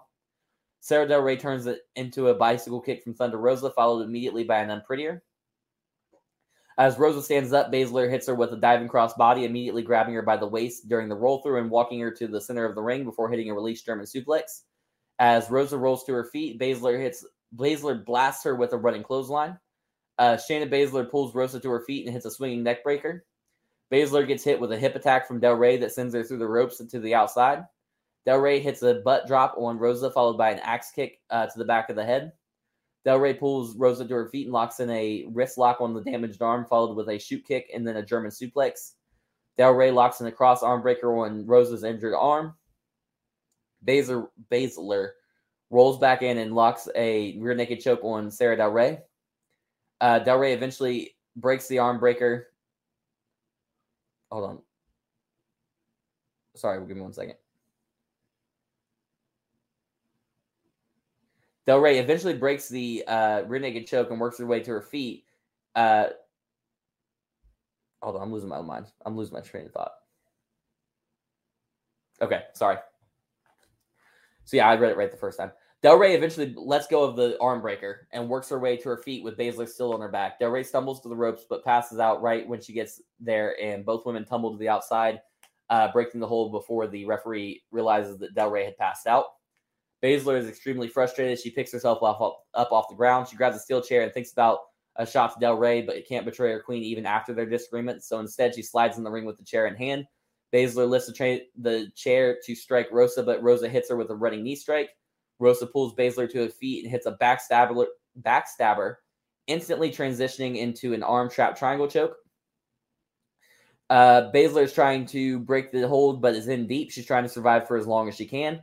Del Rey rolls in the ring and grabs the chair, but tries to smack Thunder Rosa with it. But Rosa rolls towards Del Rey, trying to dodge it. Rosa picks the ankle of Del Rey and trips her to the mat, locking in an ankle lock while maintaining the triangle choke on Baszler. Baszler pushes herself to a 4-point base and then hits Rosa with a power bomb, breaking both the triangle choke and the ankle lock. And Baszler collapses on the canvas. Del Rey, being the ring general she is, immediately tries to capitalize on this by limping over to Baszler to make the cover, but Rosa breaks it up at 2. Rosa and Del Rey start trading shots in the center of the ring as they try to stumble to their feet. Del Rey goes for a shoot kick that connects, but she hurts her own foot in the process. Del Rey tries to power through and goes for a royal butterfly that she hits even on one leg. Del Rey goes for the pin, but Rosa kicks out at 2.5. Del Rey is losing her mind before grabbing the chair and stalking Thunder Rosa. She tries to use the ropes to pull herself to her feet. After she turns around, Del Rey swings for her skull, but Rosa ducks under the chair. Del Rey smacks the top rope and making the chair making it ricochet back and crash into her skull, dazing Del Rey. Sarah Del Rey stumbles around and is immediately hit with the La Rosa driver for the pin and the win. Can you give me that finish one more time? Yeah, so Del Rey's losing her mind after Thunder Rosa kicked out of the Royal Butterfly. She grabs the steel chair. She goes to hit Thunder Rosa with it. Thunder ducks underneath, and then Sarah Del Rey hits the top rope, and it bounces back and hits her. It's not enough to knock her down or anything, but it's enough to stun her. You know what I mean? It's just she stumbles around, and then Thunder Rosa hits her with the La Rosa driver for the pin and the win. Okay, I'll go first before John goes on a rant. This is a little bit above mid for me. Like, it's not. Okay. It's not I'm terrible. laughing at John's face. It's not terrible. It's not perfect. Man's prepping to be a hater. I'm gonna give it a 3.33. Ew. Okay. These scores. John, you go ahead. Yeah, you got something you got to say. Yeah, quite a bit. So, why don't we start at the beginning? There's a few things that I like to get off my chest. First of all, I'm just gonna preface this by saying that this gave me polio. Like, should have got the vaccine. This went through the vaccine to give me ultra polio. Ultra instinct polio. Anyways, so Thunder Rosa gets fired from BBW for being ass. Well documented history of doing so, especially on the promo side. Goes to cut a promo about it. Then asses up that promo in Thunder Rosa fashion. And here's the thing, Travis. You normally write better promos than me. I'm saying that on live. You normally write better promos than me. You couldn't write a good promo for her because she's not capable of it. And then you add that her delivery would be worse than yours. Granted, a little bit that's language barrier. I'm not being shitty about that. But aside from that, it would have been worse. So you're already not great promo you wrote with some lazy ass shots. Not even funny ones. Lazy. All she said is you didn't think you had the juice. You didn't think she had the juice. You popped a few off. Stopping me in the ratings. You're barely beating me, and probably not. Oh, I didn't say that. I forgot about that line. But to be fair, I wrote the big leagues now, bro. Yeah, I wrote that promo before your last show. Just to be fair. What difference does that make? Wasn't changing. That's still lazy. Like, shots are funny. It happened. Shots are funny, right? Yeah. But you have to be creative about it, and that was like the least inspired shot taking I'd ever heard. So that happened. Shayna Baszler's in this match for no fucking reason. This match is built around two people, and Shayna Baszler's just there for no reason. Like, granted, in real life, this would have given me somebody to root for, but I know she's not winning because she's in this for no goddamn reason. Yeah. And then this match is too fucking long again. So I already just sat through a match that was already too fucking long with people I liked much better than this. Scott Justice better than this. I fuck with Scott Justice. I'm not hating on Scott. Thanks. Me too. I don't fuck with this, and this was just as long. I would have gotten. This is the other side of my card. Like, this is the main matches, so these are gonna be longer than the first matches. That's valid, but it's overindulgent. Okay. I would have not just gotten a pizza. I would have made one from scratch during the match, and I had the time to do so. The disrespect. This wild, right? This is a 0.5. I'm furious. I'm done All now. right. I'm the lawyer for Travis a little bit. I feel like you're punishing. I feel like you're punishing Travis for Thunder in real life's being mid. So I feel like you're taking that out on Travis here. Hey, it happens. Kyle O'Reilly got that same treatment. Fuck him. No. Kyle O'Reilly. Think about the context, Damone. The whole context was me in the group chat saying, "Hey, I'm thinking about releasing Thunder Rosa." Travis saying, "I'll do a trade," and then she goes to his company, takes shots at my company in a bad promo. In which I wouldn't say I released her for bad promos. It was a mid promo. It wasn't. Yeah, I was gonna say it wasn't bad. Damone, you're kind. You're kind. It was mid. Kenny just said it wasn't bad. It was. It wasn't bad. It was. I didn't think it was bad. I'll take my score in a second. Yeah. I think you're punishing him for. I agree. You don't like Thunder Rosa and you don't like Sarah Del Rey, so you gave me a low score. Yeah, I feel like I gave you like 7 other reasons. But I get that. But I feel like a lot of your thing is you don't like Thunder Rosa anymore. So no matter what he did with Thunder Rosa, you were gonna give him a bad score. That's not true. And I think you're saying it's a bad promo because it's Thunder Rosa, but that's not based off of what he No, presented. I was It's saying just that based based off off what of. Travis said. I genuinely think that that's one of like Travis's worst promos. I'm just and saying it he was one of writes his better best, promos but than me. it was mid. It was a mid promo. It wasn't bad. I don't It think it was wasn't. up to mid. It wasn't Bofa. Bofa was like the GOAT. We're not comparing anything like this to Bofa. Bofa was legendary content. This was not. This was infamous content. This made my blood boil. I did not enjoy that promo in and of itself. Just no context. Like I didn't enjoy Travis's promo, and which is disappointing because he cuts good ones. Like the James Storm promo was genius. This was not. This is the opposite. Can't win them all. Did this hurt your feelings? Did this hurt your feelings a little bit? I know it did a little bit. He was, No, I expected this from John. If y'all all came at me like this, it would hurt my feelings. Yeah, I was gonna say because he was just going. I know it hurt. But like I expected when I wrote this match, I knew John was gonna hate it. I know whenever I write my women's match, John's not gonna give me any fucking good scores. No matter what I do. Like I could have fucking I gave Sarah Del Rey a good score like 2 shows You know ago. I didn't know what? who You're he- I right. didn't know who he You're right. enjoyed for women's wrestling. He's been giving Tessa bad scores too. He She's hates a women's racist! wrestling. He gave Carmella bad scores too. Now that I think She about it. botched! He hates women's What about Jade wrestling. botched. Hey, what about Jay You Cargill? guys said she botched. Yeah, but he there was gave no botch. Jade- All I Jade said was Travis, stumbled, Travis, and I bring it, bring it. stumbled Travis, plenty. what did you give Carmella? What did you give Tessa last show? Fuck off. He gave You're Jade bad deflecting. scores too. Yeah. No, John I, hates deflecting. women's wrestling. no, I wanted to catch him slipping because he was like, she's racist. She's this. I was like, what about Jay Cargo? She's black. That's like, Mike, No, you had them switch personalities like Scooby Doo. That's why I hated yours. This was mid for me.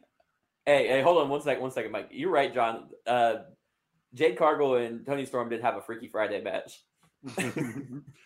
she's just emotional. That's all it was. She was emotional. All right, go ahead. This is mid for Mike. me. The promo was all right. Build What was would you say okay. it was awful? Would you say it was my I don't worst say it was promo? awful. I say it was all right. Again, this whole thing was just mid for me, but it's higher mid, so I'm going 3. Okay.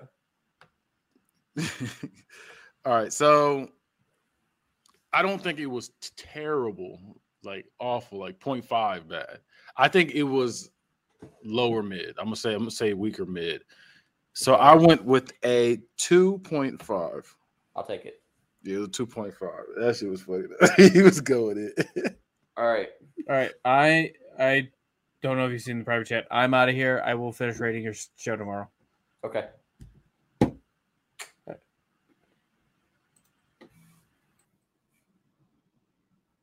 All right. Moving on. I'm gonna be honest, John. This is my 3, like my co-main event, my main event, and then like my 3rd biggest match. So there's gonna be longer matches and longer builds. Okay. All right. Just get prepared for that. I already made a pizza from scratch, so I got plenty of food to eat. And now we know. And now we know Wing. John also hates women's wrestling. So Yeah. Yep. confirmed. Don't shut the fuck up. He really does ride for Mike. That was a good joke. That had layers. Thank you. Kenny That's gets a right. gold star for roasting the day. All right. So on the first episode of Livewire, Bray Wyatt is seen on the Travitron in his rocking chair to open the first Livewire after Takeover Fully Loaded. London Bridge is falling down, falling down.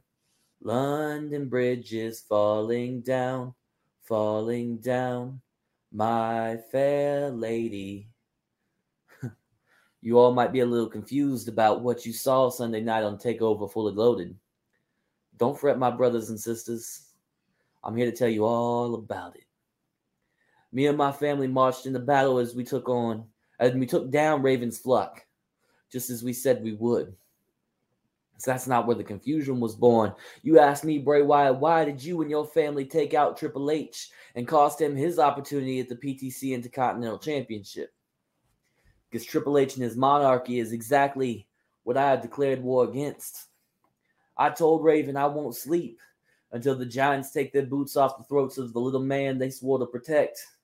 I'm sick and tired of watching these tyrants hold my people down. So I swear to protect you from these tyrants, and I swear to end their reigns. Triple H, just like the London Bridge, your monarchy has fallen down. I'll stop at nothing to get my hands on you and present the crown and the head you wear it on to my brothers and sisters.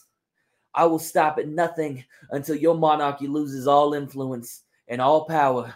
I will stop at nothing until I avenge Sister Abigail in this war of the little people uprising against the tyrants such as yourself. I will not stop until Abigail commands me to. Triple H, my brothers and sisters are yearning for a revolution. I am yearning for a revolution. We are hungry. We are starving for freedom. And we've been asking and asking and asking. And yet nobody can spare a piece of the pie for us. I ain't asking no more. No. See, we spent years asking. We spent years looking for the revolutionaries. Looking for the revolution y'all promised every time a new one of y'all stepped into power. But I ain't seen no changes no matter who wears that crown. I ain't seen no changes no matter how many ballots got casted. Triple H, I'm sick of yearning for freedom. I'm not waiting for the revolutionaries. I'm ready for the riots. So what do you say, Your Highness? Are you ready to fight for your freedoms like my people have done for generations now? I look forward to the battle.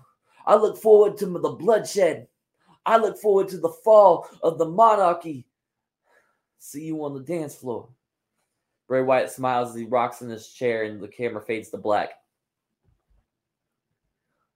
So on Alpha, the monarchy comes out. Triple H and the monarchy march the ring to open Alpha. Triple H looks disgusted and furious. Jay Briscoe skated by on Sunday night because that fat slob Bray Wyatt and his creatures of the night decided to stick their nose in my business. I had the match won. I was going to become the new Intercontinental Champion, but then the lights went out. When they came back on, I got jumped by 3 goons that were jealous of my greatness. Bray Wyatt, I heard your little speech Tuesday night. You think I'm holding you down? You think I'm keeping these people down? You're pathetic. You sound just like everybody else who didn't have the talent to hang with me. I'm not at the top because of luck or politics. I have all this power because I earned it. Because I deserve it. While you spend your nights in the Golden Corral lines filling your plate after plate after plate, I spent my nights doing my second workout of the day, putting in the hours that nobody else was willing to put in. You know, guys like Michael Jordan and Kobe Bryant are seen as the pinnacle of the game. It's not because they were born to be the best. It's because they were the first ones in and the last ones out every single time. Do you know why Tom Brady is regarded as the greatest of all time? It's not because he was some freak athlete who just couldn't fail. He was handed an opportunity to fail, and he took life by its throat, and he made it scream his name. Do you think Michael Phelps was born as the best swimmer in the world? Do you think Bill Gates was born with billions? Do you think that Usain Bolt was handed his speed when he left the womb? You aren't being held down or buried by some mythical golden shovel. You failed because you didn't put in the work. You didn't earn it. Just like you didn't earn a chance at sharing the ring with me. I am a prize fighter. I am the closest thing to royalty this business has ever seen. You don't just get to waltz into a match with me. You want to go into some holy war like you did with Raven? No. You have to earn my attention. You have to earn my effort. You have to earn your spot. I'm the measuring stick in this business. And frankly, you just don't measure up to me. Triple H's music hits and the show goes to commercial. Later on in the night, excuse me, sorry. The Models defend their tag team titles against Charlie Haas and Taka Michinoku, as well as the Monarchies, Nigel McGuinness and Walter. The match is a frenetic pace, chaotic match that lasts 27 minutes. In the end, the Wyatt family interferes and takes out Nigel McGuinness and Walter and brawl into the crowd and out of the arena. Tyler Breeze hits Charlie Haas with a beauty shot for the pin and the win to retain their tag team titles. So on Rebellion, Bray Wyatt is seen in his rocking chair. The lights are off except for a spotlight on him and his family in the audience filled with fireflies. Hunter, I think there's a little confusion between you and I. A little miscommunication between two men that just can't seem to get on the same page. Hunter, I'm not asking you to do battle. I'm telling you I'm coming for your head. I am doing Abigail's bidding. Hunter, did you ever stop to think, I wonder why Bray Wyatt hates me so? I wonder why he speaks so fondly of his sister Abigail, but she's never been seen. Abigail lost her life trying to defend me against the powerful man that snuck in our rooms at night. Abigail offered herself a sacrifice so that I would be safe at night. But during the day, she preached to me. She told me about the kings and the queens that took from the poor. She told me about the gods that killed those that refused to follow them without question. She told me about the priests that steal the money from our pockets and call it an offering, and those same priests that steal our innocence in those back rooms. Abigail taught me right from wrong, and what people like you do, Hunter, is very, very wrong. Abby always offered herself as a sacrifice because she was strong. She could handle it. She would never bend to their will, let alone break. We were all wrong. One night that man walked into our room and he drug Abby out, but she never came back. She never came back, Hunter, because on that night, that man took his power too far. I was too small to protect Abigail. I was too weak to defend my sister, but I made a promise to myself that night.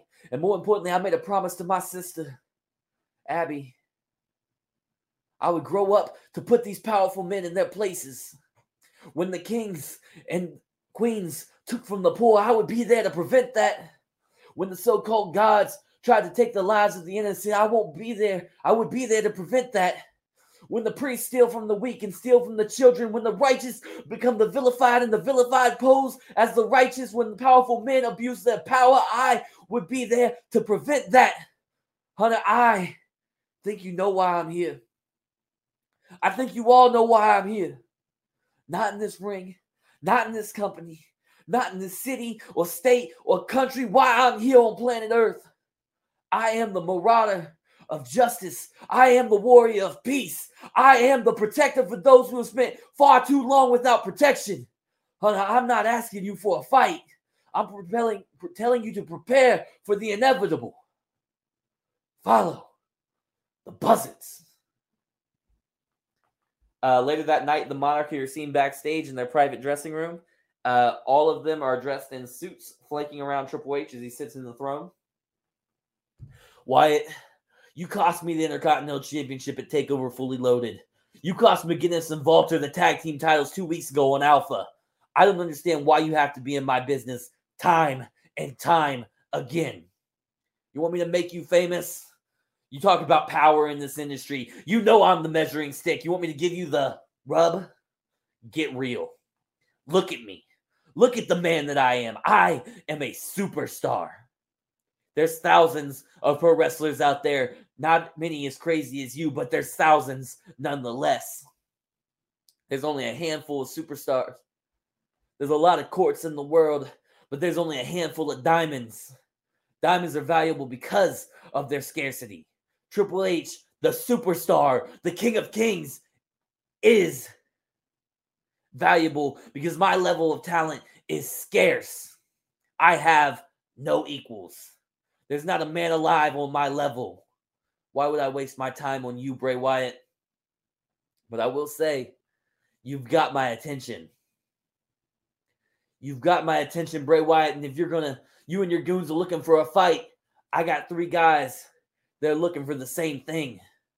Bray Wyatt, Test, Brody versus Jerry Lawler, Nigel McGuinness, and Walter at TakeOver, one night only.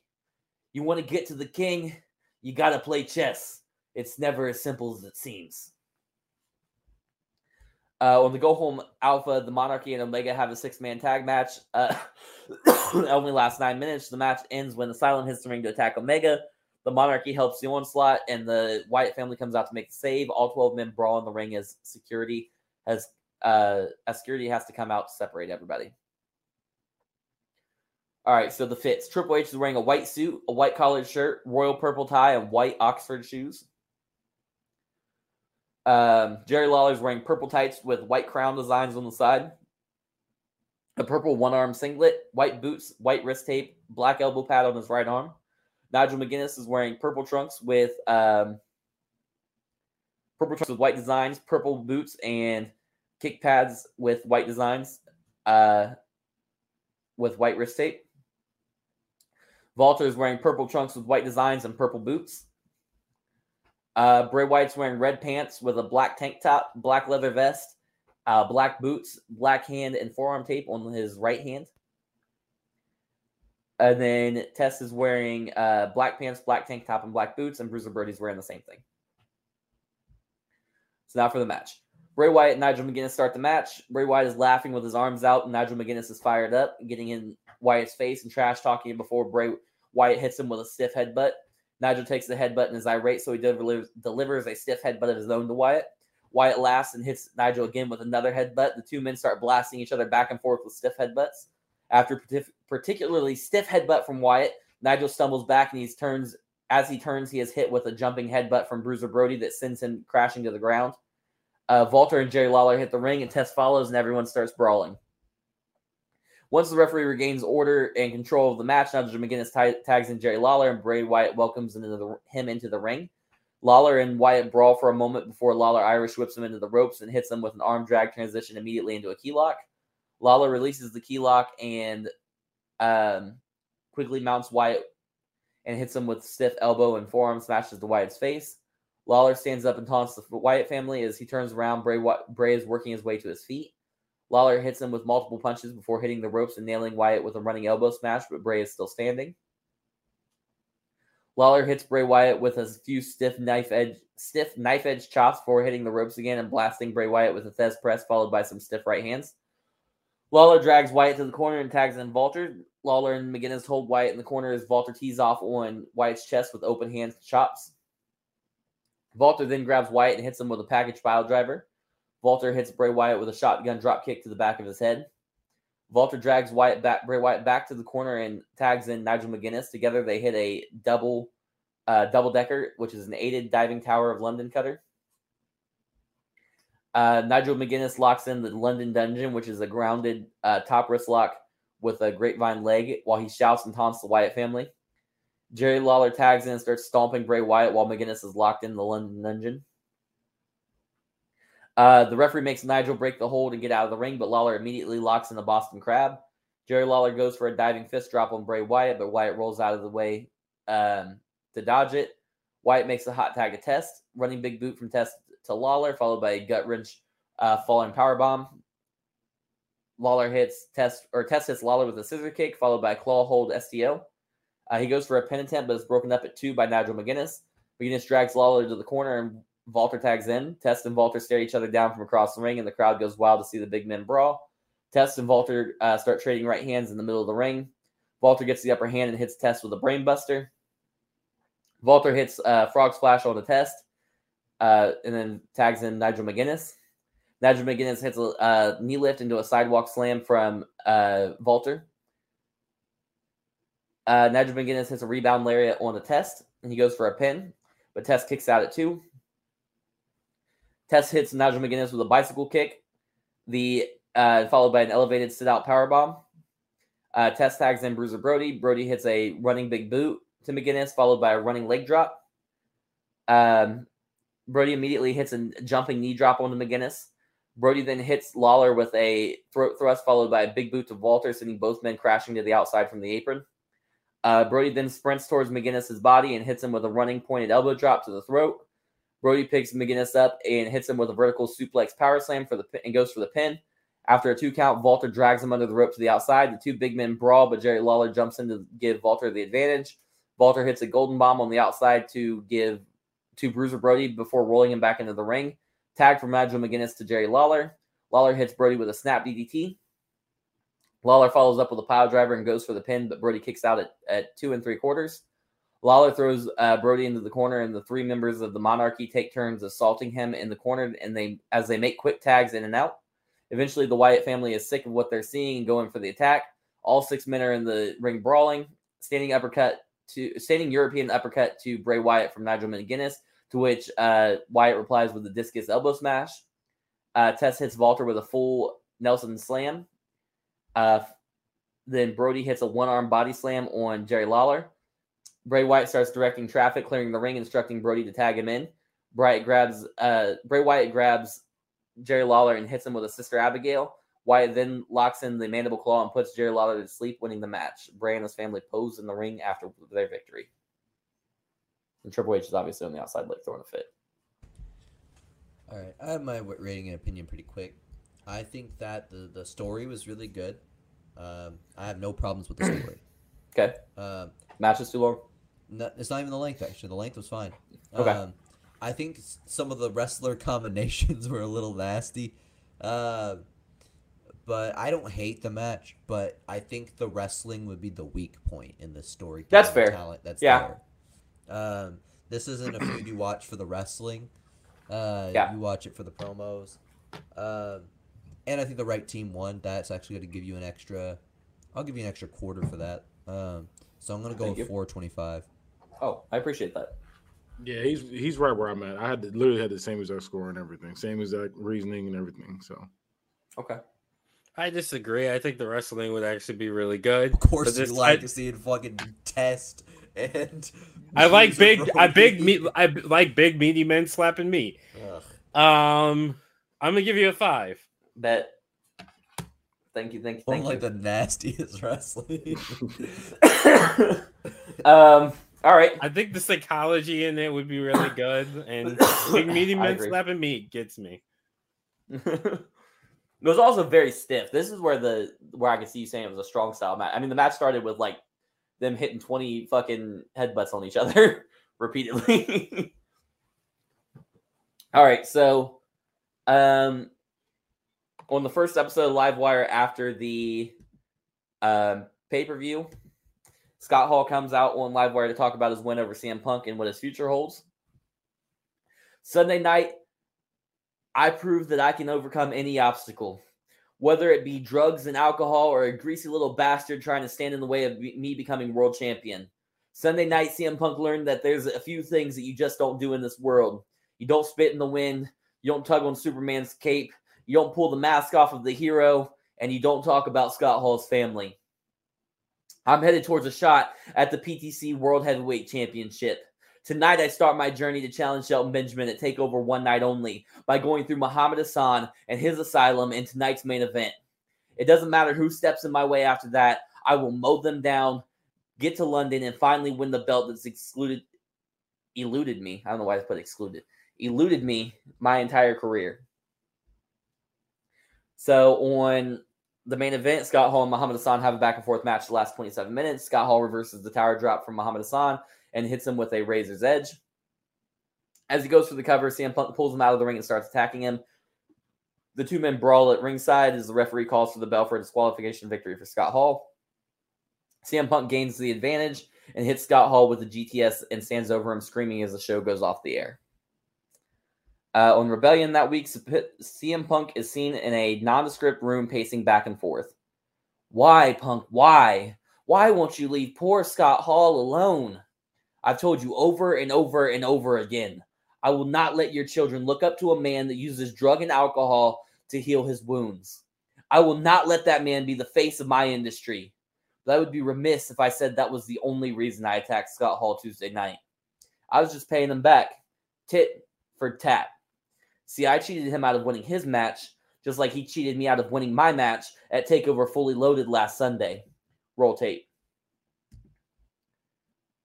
Highlight tape of the finish of Hall and Punk plays on the Travitron that shows that Punk had his foot under the rope, meaning the pin should have been stopped for a rope break. If the referee was competent at his job, he would have noticed my foot. Oh, I lost my place, sorry. My foot under the rope and called for a rope break. Ironically, he and Scott Hall have incompetency in common. See, the referee's incompetency cost me my match, but Scott Hall's incompetency cost his children their childhood. Isn't that right, Cody? Cody Hall walks in the frame and begins to speak. Dad, you never chose me. When it was my 6th birthday, and all I wanted was a picture with my heroes, the Red Power Ranger and my dad, Scott Hall. Only the Red Ranger showed up. Because you didn't choose me. You chose the drugs and the alcohol. When I hit my first home run in Little League Baseball, all I wanted was my dad to witness and tell me he's proud. But you weren't there, were you, Dad? No. You weren't there because once again, you didn't choose me. chose the drugs and the alcohol. When I graduated high school, I searched the crowd, and all I wanted to see was my dad sitting out there cheering me on. But I didn't see you because you weren't there. You didn't show up because, again, you didn't choose me. You chose the drugs and the alcohol. So I wonder what's going through your head right now as you look into the screen and see me standing here next to the man that wants nothing more than to tear you down. The man that has vowed to destroy you. I wonder if now you know how it feels when the one person you want in your corner doesn't choose you. Dad, I chose to stand by CM Punk because he stands for a lifestyle I can believe in.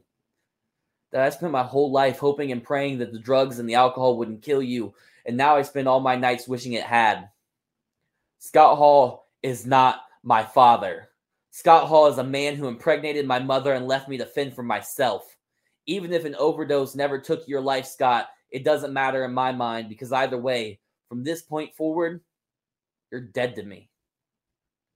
CM Punk walks back into focus, speaks again. Scott, do you see the pain in this young man's eyes? Do you feel the pain in his heart when he speaks to you? Scott, I didn't seek out Cody. He found me. Cody came to me and he asked me to save him. Cody asked me to save him from his heritage, the same genetic curses that poisoned the veins of his father, the same genetic curse that made Scott Hall an absentee parent, because Cody would rather die than live like you. Cody has taken a pledge to live a life free from drugs and alcohol. Cody has chosen to spend the rest of his days as being straight edge. That means he won't drink alcohol. He won't smoke cigarettes. He won't take prescription drugs. He won't experiment with recreational drugs. And that means that he is better than you. The promo ends with CM Punk turning on some clippers and shaving Cody Hall's head on camera. The next week on Livewire, CM Punk is seen on the Travitron in the same nondescript room as Friday Night Rebellion with Cody Rhodes standing behind him. Or Cody Hall, not Cody Rhodes, I'm sorry. And Punk begins to speak. Scotty, my boy. We've not seen not hide nor hair of you since last Friday. I figured an egomaniac like yourself would want to jump to the media immediately to try to clear your name, try to prove yourself to be Father of the Year 20 years running. Yet, you've said absolutely nothing. Curious. Very curious. I wonder how bad seeing your only son standing beside me after denouncing you as his hero, denouncing you as his father. I wonder if your heart exploded in that moment just like it should have after one of the thousands of bumps of cocaine you took. I wonder if you dropped to your knees and shouted, "Why, God, why?" I hope you cried yourself to sleep. I hope you're too depressed to speak. I hope you can't find a reason for this pain, for this betrayal, because then and only then would you be able to relate to your son. See, the thing you have most in common is not the blood in your veins. It's not the ancestry. It's not the shared last name. It's the pain that you both felt when the other chose someone else over you. Now, if the prodigal son leaving your shadow has you too stunned to speak, I wonder how you'll feel when you hear from Daddy's little girl, Cassie Hall. At this moment, Cassie Hall walks in the frame and begins to speak. Daddy, I've spent 18 years begging you to stop. I spent my entire life wishing that you would give all of this up and be a man that I could be proud of. Daddy, I'm done begging because I know you're never, ever going to change. You don't care about being here for me and Cody, and you never, ever will. I spent my nights crying and pleading with God to keep you safe because I loved you so much. But CM Punk has shown me that you never loved me at all. If you loved me, why did you never come to my dance recitals? If you loved me, why didn't you see me get baptized? If you love me, why haven't you called me in over 3 years? You want this image of you being the trophy dad, always there despite your demons? We all know that's just not true. You spent my childhood dancing with your demons in dive bars and strip clubs and trap houses chasing fame, while your children chase nothing but shadows of their absent father. Daddy, I'm not mad at you. I'm disgusted. I can't imagine what kind of monster chooses his vices over his own children. Scott Hall, I am joining a good man. No, a great man today. From this day forward, I am straight edge because CM Punk has been a better role model to me than you ever could be. Punk walks back in center. Scott, you did this to yourself. You had countless opportunities to be the best father possible, but you couldn't put the syringes and the bottles down. You had the opportunity to love these children like they deserve, but Scott Hall only loves Scott Hall. See, Scott, all these kids needed was a little love and support. I gave my love and support to Cody, and now Cassie wants it as well. And I can tell you I have no problem giving her all the love and support that she needs. Scott, you spent your life clinging to drugs, alcohol, and cigarettes. Lucky for you, your children found me. They'll spend their lives denouncing the vices of their father. They'll spend their life being straight edge. Scott, this means they won't smoke a cigarette to calm their nerves. They won't take a shot of alcohol when they've had a hard day. They won't try recreational drugs to try to fit in with their peers. And they won't abuse prescription drugs to numb their pain. But most importantly, it means that your own children are better than you. Scott, you could have been the greatest wrestler of all time. You could have been the greatest husband of all time. But most importantly, you could have been the greatest father of all time. But just like my own father, you chose to be a loser. You chose to be a failure. You chose to break your children's hearts. You chose yourself and your demons and your vices every single time. I can relate to Cody and Cassie. I know what it's like to hope your father makes it home safely. I know what it's like to hide in fear that your father is going to break your neck the next time he beats you. I know what it's like to pray that your father survives just one more day. And I know what it's like to wish that your father dies at any given moment. I wish I had someone like myself to look up to when I was Cody and Cassie's age, but I had to pave my own path. I'm proud to be someone that your children and all of the children around the world can look up to. The media has this feud all wrong. They picture me as the big bad wolf wanting to blow poor little Scott Hall's house down. In reality, I am the unsung hero saving two children that are 60% more likely to be addicts. I am the unsung hero who preaches a lifestyle that elongates life for all those children watching around the world. I am not the bad guy. Scott Hall is. Just ask him. The segment fades to black as CM Punk begins shaving Cassie Hall's head. On Rebellion, excuse me. Scott Hall opens Rebellion for an interview with Renee Young. As soon as Hall gets in the ring, he snatches the mic from Renee Young. Renee, sorry to disappoint, but I'm not going to go ahead with our scheduled interview because honestly, I don't give a damn what you're going to ask me. No offense, but I've got bigger fish to fry. CM Punk, you attack me. You cheat me out of my championship win. You cheat me out of my match on Livewire last week. You spoke on my past, my addictions, and my personal life. Now you've crossed the line that nobody gets to cross. You've brainwashed my children, and now you're going to pay with your blood. I thought it was kind of sad before that you had to resort to kicking me while I was down, trying to use my addictions against me. I don't find your situation sad anymore. I find you to be a disgusting, vile little demon. At this point, you hear clapping and CM Punk's on the screen in the same nondescript room. Bravo on the performance, Scott. What was that you just called me?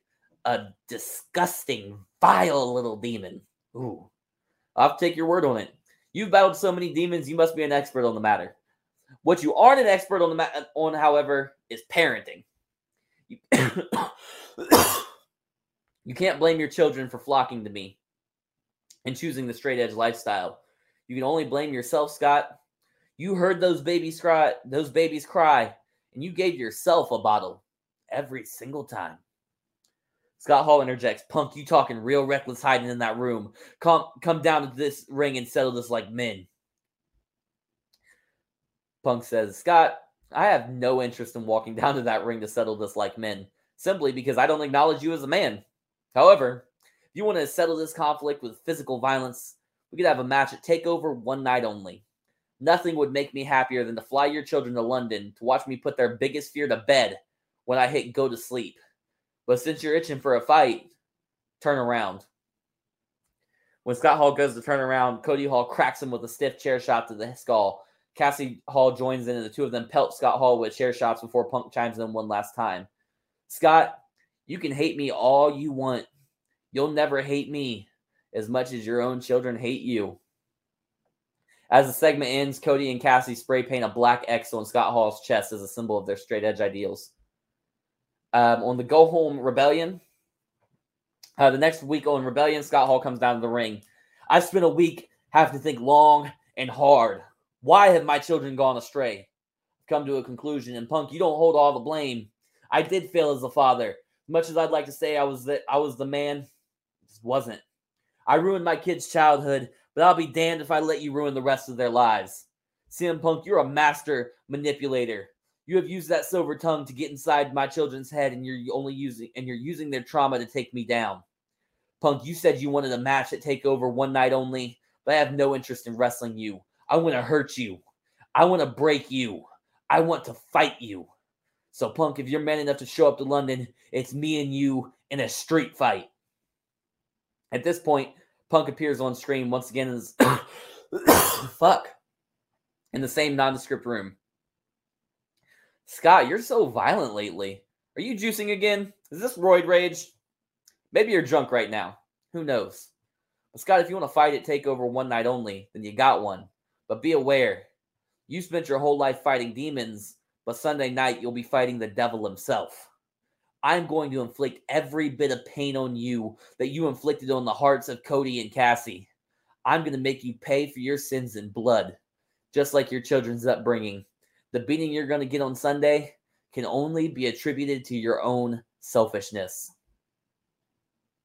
All right, so the match starts, and the fits. Scott Hall comes out wearing light wash denim jeans, a light wash denim vest, and black boots. CM Punk comes out wearing a zip-up Gracie Jiu-Jitsu jacket, blue athletic shorts with white and red designs, and then black wrestling boots and knee pads. So I'm just going to give you some high spots. So that way it's not like a super terrible long match. So Scott Hall hits a running crossbody to CM Punk, followed by repeated stiff forearms to the skull from Hall. Hall hits a hard Irish whip into the corner. Punk hits like the HBK flip over to the apron. Hall runs the ropes and goes for a lariat, but Punk dodges by dropping onto the apron and pulling the top rope down, sending Hall crashing to the outside. CM Punk climbs to the top rope and dives to the outside with a diving crossbody, but Hall catches him midair and reverses into a fall-away slam onto the stage. Hall hits a hard Irish whip into the stairs. Hall then bashes Punk's head into the steel steps repeatedly before picking Punk up and throwing him hard into the barricade. Scott Hall gets under the ring and grabs a steel chair. He goes to smash Punk's skull, but Punk ducks under and Hall smashes the chair onto the barricade. Punk hits a roundhouse kick onto the chair, smacking into Skull's head. Hall stumbles backwards and flips over the barricade and into the crowd. Punk uses the barricade to hit a step-up enziguri on Hall. Punk and Hall brawl through the crowd until they get to an area that's cleared out for sound equipment. Punk handle pile driver onto the concrete floor from Punk to Hall. Punk hits Hall with a face wash. Punk smashes a trash can onto the spine of Scott Hall. Punk goes to pull Hall up to his feet, but Hall reverses with a back body drop onto the trash can. Scott Hall grabs a steel chair from a fan and sizes up CM Punk as Punk stumbles back to his feet. Hall smacks him in the skull with a stiff chair shot, sending Punk crashing through the curtain and out into the concourse. Hall and Punk brawl through the concourse until they get to a condiment table. Hall hits a choke slam on CM Punk through the condiment table. Hall and Punk continue to brawl through the concourse area until Hall tosses Punk through some double doors into the parking garage. Hall pulls a road sign off the wall of the parking garage and smacks it onto CM Punk's head. The two of them brawl through the parking garage until CM Punk throws Hall into the corner of the garage that has lead pipes stacked in the corner. Punk takes the lead pipe and smashes it into the gut and then the spine of Scott Hall. Later on, Scott Hall throws CM Punk's head through the back windshield of an SUV. Hall opens up the back of the SUV and puts CM Punk halfway into the cargo area before smashing the hatch into Punk's spine repeatedly. The referee pulls Scott Hall off of Punk to try to keep him from being paralyzed. Hall and the referee argue for a moment before Hall goes back to grab Punk. Punk was able to recover enough to attack Scott Hall, smashing him in the midsection with a crowbar he found in the back of the SUV. CM Punk smashes Scott Hall's skull into the rear bumper of the SUV before digging into the cargo area again. Punk pulls a small black toolbox out of the trunk and pulls a hammer out of the toolbox. Punk puts Hall's hand on the bumper before smashing his hand with the hammer. Punk then pulls a chain out of the back of the SUV and begins whipping it over the back of Scott Hall. Punk drags Scott Hall onto the top of the SUV and hits a Devil's Lock DDT. Punk starts to go for the pin, but before he sees a semi-truck parked across the garage, Punk hops in the SUV and drives it over to the semi. Punk climbs on top of the trailer of the semi before leaping off for a diving elbow. But Hall rolls off the top of the SUV at the last second. Punk crashes into the SUV. Both men sell for a while before Hall pulls Punk off the SUV and hits him with a back suplex onto the hood of the SUV. Scott Hall climbs on the hood of the car before hoisting Punk up for a razor's edge onto the windshield. Hall goes to cover Punk for the win, but after a 2 count from the referee, Cody Hall pulls Scott Hall off the SUV and hits him with a discus forearm. Cody Hall pulls his father to his feet and hits him with a razor's edge onto the concrete before checking on Punk. Punk stumbles to his feet and then grabs Hall and starts beating the hell out of him with stiff stomps and forearms. The two men brawl through the parking garage until they return to the backstage area. Punk hits Hall with a sit-out suplex slam onto the concrete floor before dragging him further backstage to a stack of rollaway production crates.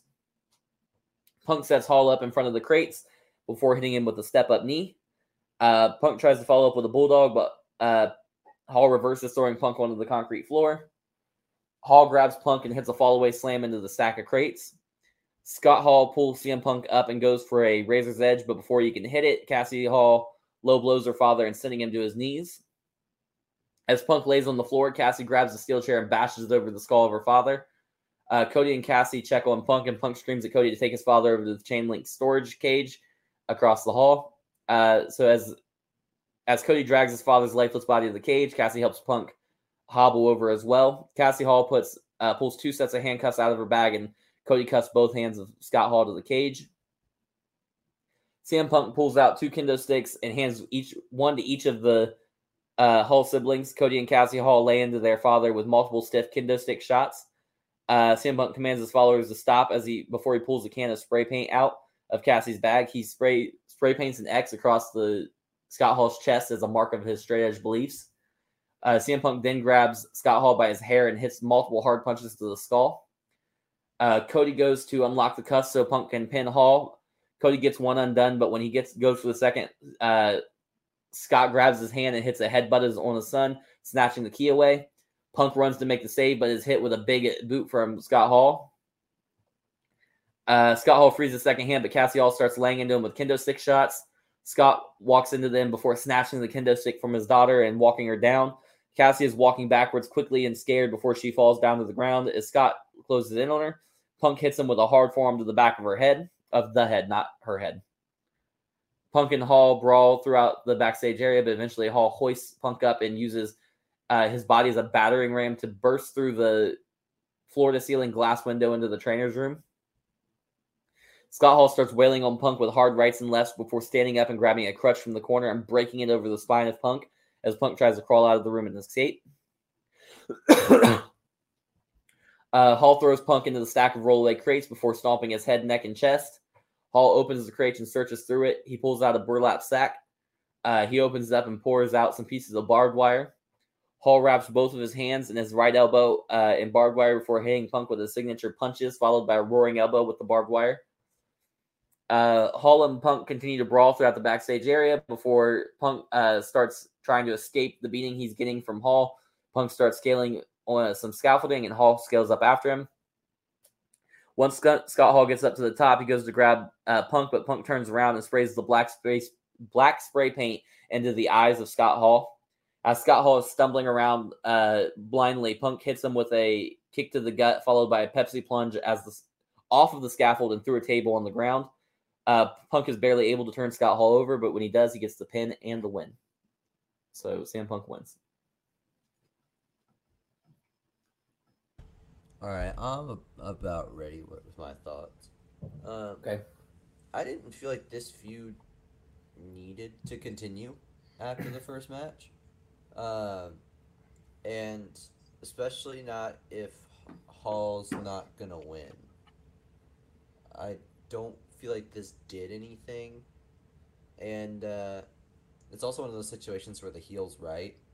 So it's really hard to feel sympathy for Scott Hall here. Yeah, the best heels are the ones that are right. Yeah, it just makes the babyface really suck. Because the worst babyfaces are the ones that are wrong. And this man wrong. Did you feel that way about with Raven and Sandman? A little bit. But Okay. Raven and Sandman is kind of a different deal because you're kind of just watching to see them throw ladders at each other's heads. Yeah, but I mean, he did the same thing where he took the children. I took a lot of inspiration from that feud. He took his wife and child, and they aligned with the flock rather than Sandman. I feel like John didn't actually watch ECW. He just claims he did. Because I you'll watched be ECW, but not for the story. I watched it for the matches. ECW is like the opposite of how I normally watch wrestling. I watch that shit just to see them throw chairs at each other's heads. Like, I just want to see wild shit happen. I watch it for Jack, damn it. It's a wild thing to say. Anyways, Do I get an extra 10 cents if Natural Born Killers played the entire time? It just loops the entire show. It Yeah. just never stop playing. That'd be awful. It would. I I'd would be be in so heaven. The execution was good. I don't think the concept needed to happen. Okay. So I'm gonna overall give that a mid 3. Okay. Okay, so I don't agree about not necessarily agree about continuing the feud. I'm okay with you continuing the feud. CM Punk's a bitter, angry person, so it makes sense that he wouldn't just take an L. And I liked him like taking the kids and everything. The only issue I really had is I feel like the match kind of went too long. Like I feel like Okay. there was a spot where you could have had it end. There were a couple of spots where you could have had it end sooner, but it just kept going. Where Yeah. I feel like it didn't need to. Okay. Like I feel like in the parking lot when like he goes for the thing and he ends up pretty much going through a car. He didn't go through a car. He landed on a car. He landed on a car, but still, he landed on a car. Like I feel like Hey, you could have had. Hey, we turn the it up match- over here at PTC. I feel like you could have had the match end there, and there was like another spot too. So I'm gonna give you, but overall, I really liked it. I really liked the promos and the feud. I'm gonna give you a 4.75. Okay. I'll take it. I appreciate that. I like the promos as well. Especially you had a line about something with the bottle. I forget what it said. So you heard those babies' cries and you gave yourself a bottle every time. Yeah, that was a good line. I think the match was cool. I feel like this feud should have ended here, and I don't know. I feel like the feud should have ended and Scott Hall should have won. Okay. That's where I'm at. So I'm at a 3.5. I think this was mostly for the promo. The match was, like I said, the match was cool, but I think the wrong man won, and I think the promo should have ended right here. And you gave it you said what? 3.5. I feel Okay. like it should have ended right here. I feel like there's not, in my opinion, there's not really much else you can really do with this. That's what you told me last time too, and I should have listened, but now they gotta get it. Now they're 1-1. Now they gotta get a trilogy. Yeah. All right, main event. So on Livewire, Primetime Travie T is scheduled to have a huge announcement before word can leave his mouth. MVP attacks him, beating him all around the backstage area, finishing off by throwing him down a flight of stairs before security drags him away from the arena. On Rebellion, Primetime Travie T opens the show for Rebellion Tuesday night on Livewire. I had a huge announcement to make, but I didn't get to make that announcement. 1 second. I didn't get to make that announcement because MVP attacked me from behind like a coward. I am not a wrestler. I am an executive. I am the owner of this company, and damn it, MVP, I am your boss. You can't put your hands on just anybody who you want around here and get away with it. So MVP, Hassan Assad, you are suspended indefinitely without pay. Do not show up to any PTC events or you will be arrested for trespassing. Now that I have that out of the way, let's get to my monumental announcement. As you all know, Primetime Championships is the greatest professional wrestling company in the world. We're always striving to grow and gain the services of the best wrestlers on the planet. A few months ago, I struck a deal with Stephanie McMahon and Eric Bischoff to buy Alpha Wrestling Championships. Well, PTC just got a little bit bigger and a little bit better. With my most recent purchase, Monday morning, I finalized the deal with Nick Bockwinkel, Antonio Inoki, and Harley Race, the co-owners of Neo Genesis Pro Wrestling, to purchase the company and a number of contracts from them. So starting tonight, you will see the PTC roster start to grow, with Roddy Piper being the first to be introduced here tonight. But that's not all. When I purchased the AWC, one of the biggest complaints I received was that I couldn't get their world champion Sting to sign on the dotted line. Having a company merger without one of the company's biggest stars felt like a bit of a failure for me personally. So I was dead set on bringing the NGPW world champion into the fold immediately after this merger. With a little tough negotiating, I was able to do that, and I'm happy to announce the NGPW world champion Kurt Angle will make his PTC debut live on Alpha tomorrow night. I am honored to have the NGPW history merge with PTC's, and I cannot wait to see how the NGPW world champion Kurt Angle measures up to the PTC world heavyweight champion Shelton Benjamin in the main event of TakeOver one night only to unify the belts. For the main event of Alpha, Kurt Angle makes his debut with a promo in the ring. PTC, I am Kurt Angle, an Olympic gold medalist, a 14-time world champion, and the newest addition to the PTC roster. Oh, it's true. It's true. It's damn true. Primetime Travie T already made the match official, and now I'm here to spoil the results. At TakeOver one night only, I will become the new PTC Undisputed World Heavyweight Champion. Shelton Benjamin is a kid that broke into the business being a part of, that's right, Team Angle. I am proud of the man and the wrestler he has become and the fact that he is now the current PTC World Heavyweight Champion. But at the end of the day, the student just doesn't surpass the master. And Shelton Benjamin will end up being just another man to tap out to the ankle lock. I am the wrestling machine and I am the best wrestler in the world today. It's true. It's damn true. This title right here proves it. Kurt Angle holds the NGPW World Championship in the sky. There's not a man on this roster. Hell, there's not a man on this planet that can go bell to bell with me inside this ring, whether the name is Shelton Benjamin or anybody else. Just as he says this, lights drop and the whole arena is black. A crow's call plays over the speakers, and the Travitron plays a video of a crow flying through the night sky before landing on a skull in the desert. A scorpion crawls out of the mouth of the skull, and the camera pans to the moon, where a silhouette of a man stands in the moonlight.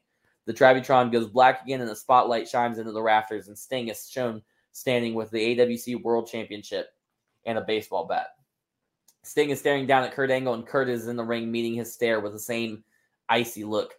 As the show goes off the air with commentary team selling how huge it is for the AWC World Champion Sting to finally arrive in PTC. So on NGPW Proving Ground, Kurt Angle and Antonio Inoki have a 48-minute match for the NGPW World Heavyweight Championship. The match ends after 2 consecutive ankle slams, followed by an ankle lock, forcing Inoki to tap out. On Livewire, Shelton Benjamin opens up Livewire the next week in the ring for a promo. Well, a lot has happened around here lately, huh? All of a sudden, I just don't feel like the prettiest princess at the ball. All weekend, the news has been running wild. First, Primetime Travie T and PTC have required NGPW, and their world champion Kurt Angle is coming to unify the belts with yours truly. Then Kurt Angle claims he's the best in the world, and he's going to make me tap out to his patented ankle lock. Then, maybe the biggest news of all the hits. The man called Sting shows up in the rafters of Alpha, holding his AWC World Championship. Well, I got news for all these media outlets. News for Kurt Angle, Sting, and even Primetime Travie T himself. Those belts you carry around are now nothing more than anything than expensive-ass toys. Those companies don't exist, and you're signed to the PTC roster. And this title right here is the only one that matters. And it says that I am the man around here. So, Kurt, you and I already have a date for TakeOver one night only. What's one more fake world champion? Sting, I have a lot of respect for you and what you've done in your career, but I came over to PTC and I rose to the top immediately. While you sat at home and collected your guaranteed money because you weren't sure you could cut it here. You saw my success and decided to undermine me by coming out to interrupt my opponent's promo. Bottom line, I'm glad you're here. because I can finally prove I'm better than you, and I've always been better than you. At TakeOver One Night Only, I will unify the PTC, AWC, and NGPW World Championships, and if any other make-believe world champion wants to see how they measure up to the gold standard and the true heavyweight champion, Shelton freaking Benjamin, then come on down, because I am the best in the world, and I am ready for all challengers. So in that week's Rebellion, Shelton Benjamin comes out for the main event segment of Rebellion on Friday night. He comes down to the ring, he grabs the microphone, but before he can say a word, out comes Kurt Angle. Angle grabs the mic and rolls in the ring. Shelton, I said it last Saturday on Alpha. I'll say it again tonight. I am proud of you for what you have become and what you have accomplished. But I also said something else on Saturday night, and I'll say that again too. Bell to bell, there's not a single person on the planet that can out-wrestle the wrestling machine. Kurt Angle. Now, I know you told Sting he could join our match and take over One Night Only, and that's fine by me. That's another man for me to tap out, and another world title for my legacy. Whether it's the Icon Sting or the gold standard Shelton Benjamin, somebody is tapping out to the ankle lock, and I'm leaving the O2 Arena as the PTC Undisputed World Heavyweight Champion.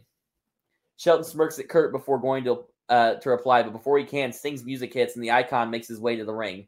Sting gets in the ring and looks at both Kurt Angle and then Shelton Benjamin before speaking. Gentlemen, I've spent a long time in this industry.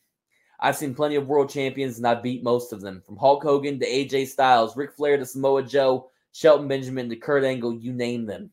I've beat them. Now, I've got nothing but respect for you both, but I am the best in the world. You know what they say? Fear an old man in a profession where men die young. I am the last outlaw. I'm the icon. I'm the franchise, and I am the best in the world. At TakeOver One Night Only, I'm leaving the United Kingdom as the PTC Undisputed World Heavyweight Champion. Shelton Benjamin laughs before saying, "You guys are ridiculous. You've both lost your mind. Kurt Angle, you are 40 years old. You're a 40-year-old man that's still hanging on to something that happened 13 years ago. Your prime was when you won that gold medal. Sting, you're a 50-year-old man running around in makeup playing cowboys. You haven't seen your prime since you got sad and started hanging out in the rafters. Honestly, I liked you better when you didn't talk, because the crap I just heard you spew took a lot off your legacy. I am 33 years old. I am in the prime of my career, and I am already the undisputed PTC World Heavyweight Championship. You two are coming to the O2 Arena at TakeOver One Night Only, not as champions, but as challengers. Challengers to my title. I'm sick of being treated as the young buck that's vying for a spot with the big boys. No, the big boys are vying for a shot at me and my belt. I'm here to show you everything. I am here to show you that everything moves on. This industry is no different. The athletes evolve, and I am better than both of you. Time waits for no man, and I'll be damned if I lose my belt to two middle-aged men. I am the new measuring stick in the industry, and after TakeOver One Night Only, you'll be a novelty act or a gatekeeper at best. I've looked up to you two and respect that you both have been mentors to me at different parts of my career. I love both of you, but just like an old horse that you love, sometimes you got to take it out behind the barn and put it out of its misery. TakeOver One Night Only, I show you and I show the world that this is a new era, and the stars of yesterday have just hit their twilight because my star is just starting to shine. See you boys in London. Benjamin just tosses the mic, then rolls out of the ring and walks up the ramp holding his title high. On NGPW One Last Dance, the last pay-per-view for Neo Genesis Pro Wrestling, Kurt Angle defends his World Heavyweight Championship against the first ever NGPW World Heavyweight Champion Nick Bockwinkel in a 60-minute Iron Man match. After 60 minutes, Kurt Angle is named the winner with a 2-1 score for the victory. The two men stand in the ring for the final NGPW show, and Kurt Angle then leaves the ring, but Nick Bockwinkel to be the last man seen on the show he created. On Livewire, in the main event segment of Livewire the next week, Sting walks to the ring to speak to the crowd. For 23 years, I've killed myself in this ring. I've spent days, weeks, months, years nursing injuries and raising hell all over the world. I've wrestled for every major company this world has ever seen. In each and every one of those companies, I was the guy. Now that I am in PTC, that's not about to change. At TakeOver One Night Only, I am going to put both Shelton Benjamin and Kurt Angle down and unify those titles and show my time is still here. As he says this, Kurt Angle's music hits and he comes down to the ring. Sting, I've been saying it since I got here. I got respect for you, but I'm sick of hearing you come out here and talk about how amazing you are. I am an Olympic gold medalist, a 14-time world champion, and more importantly, I'm the greatest wrestler alive. At TakeOver One Night Only, I'm going to make you tap out. And I'm going to be the PTC Undisputed World Heavyweight Champion. It's true. Oh, it's damn true. Just as he finishes his sentence, Shelton Benjamin comes out wearing a Versace shirt, sunglasses, and white pants. Shelton gets in the ring, immediately steps between Kurt and Sting. Kurt, if you're sick of hearing him talk about how great he is, imagine how I feel listening to you. You guys can come out here and stack up your accolades and have a pissing contest every week, and that's fine. I can't compete with your past glories, but today, tomorrow, and for sure on Sunday, not only can I compete with you both inside this ring, I will beat you and keep my world championship. I am stronger, faster, smarter, and I am in my prime. And I'm always 2 steps ahead. As he says this, Shelton Benjamin hits Sting with a super kick followed by a pay dirt to Kurt Angle. As Shelton Benjamin ends the show holding the PTC World Heavyweight Championship in the sky over Sting and Kurt Angle's bodies. On the go-home show for Alpha, Kurt Angle opens the show with a vignette of him in the wrestling room with various wrestlers, Charlie Haas, Brock Lesnar, Iron Mike DiBiase, Randy Couture, Gerald and Jack Briscoe, Dr. Steve Williams, Jake Hager, Bob Backlund, Mad Dog Vachon, and Baron Von Raschke are seen on the match training. Kurt Angle hops off the mat and walks to the camera. This is where champions are built. This is Mount Olympus Training Center. I created this shortly after winning my Olympic gold medal to help raise the next crop of great wrestlers. You can see tons of stars on this mat, and even more have come through this building, including the PTC World Heavyweight Champion, Shelton Benjamin. Shelton, I've seen you at your lowest points right here on these mats. Your body and your spirit broken, but you never gave up. You never quit. I don't see tomorrow night at TakeOver One Night Only being any different. I don't think your pride will allow you to tap out once I lock in the ankle lock, which is fine, because I'll rip your foot off your leg and take it home along with my belts, and I'll hang it on the wall with the rest of my championships and trophies. Shelton, you've let your arrogance get the better of you. You made a friendly competition in the greatest sport in the world become a matter of pride and manhood. It'll be my pleasure to rip your leg off and take your title tomorrow night. But not before I beat some sense back into you. See you tomorrow night. In the middle of the show, vignette begins to play of a desert at night. A crow calls and it flies down, lands on the skull. Out of the skull, Scorpion walks on the sand. The camera pans off into the moonlight. A shadowy figure steps out of the moonlight and is revealed to be Sting. Sting reaches down and lets the Scorpion walk into his hand before he pulls it up to eye level. I chose the Scorpion to be my insignia because I wanted to strike fear in the hearts of my opponents, just like a scorpion does its prey. As I grew older, the Scorpion and I become more and more similar. The Scorpion has outlasted all other animals. Scorpion was one of the first to leave the water and live on the land. They were here before the dinosaurs, and they've lasted a whole lot longer. I was a maverick in this industry, one of the first to bet on myself and go against the grain when I threw the neon colors and blonde high top away to grow my hair out, wear black and white, and hang from the rafters. Never saying a word. Plenty of people had said I had lost my mind and surely would lose my place in this industry. I'm still here. But where are they? They faded to black, fallen in the shadows, but the shadows are exactly what saved my career. I've spent my entire career being called crazy for betting on myself. When I gave up the surfer gimmick to be the Crow, they said I lost my mind, and I made millions. When I didn't go to work for Vince, they told me I'd be nothing. I stayed a household name. When I sat out instead of immediately signing with PTC after AWC was purchased, I waited it out and made millions to come in on my terms. Now I see people saying I'm crazy for trying to compete with guys like Kurt Angle, who might be the greatest bell-to-bell performer of all time, and Shelton Benjamin, who is in the prime of his career and looks better than he ever has. Tomorrow night, I'll prove the naysayers wrong once again. I am leaving the United Kingdom as the new PTC Undisputed World Heavyweight Champion. TakeOver One Night Only. The man called Sting shows he still has some gas in the tank.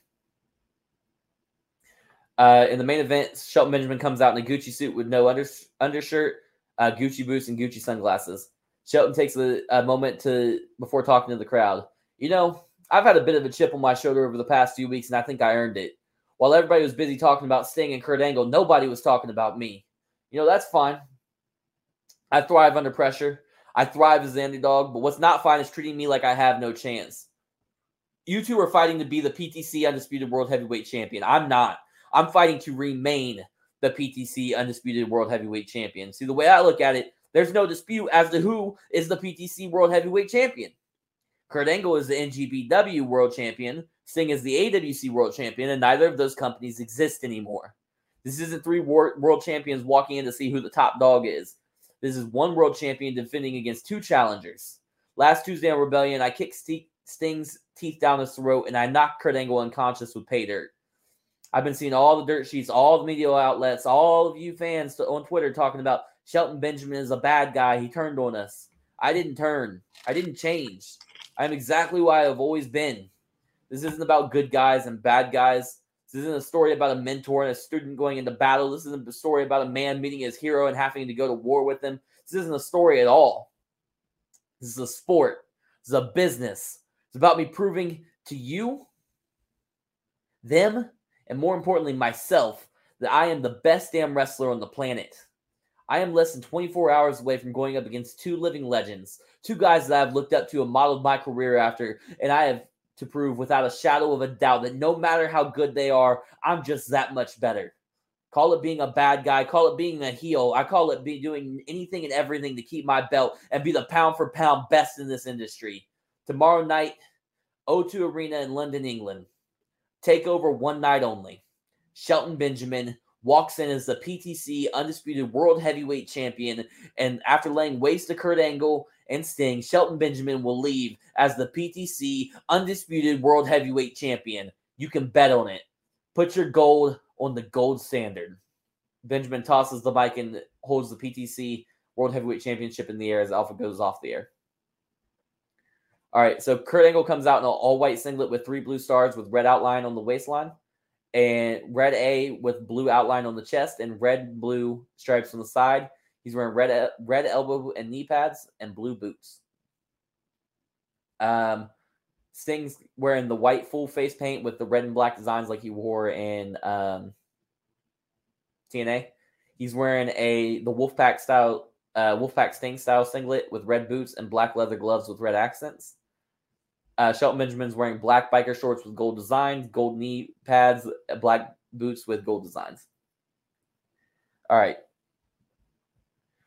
So Kurt Angle opens up immediately with an angle slam on Shelton Benjamin, goes for a pin, but it's broken up by Sting. Kurt Angle gets in Sting's face and they argue. Kurt Angle pushes Sting and Sting returns the favor. Then the two of them get into a push fight.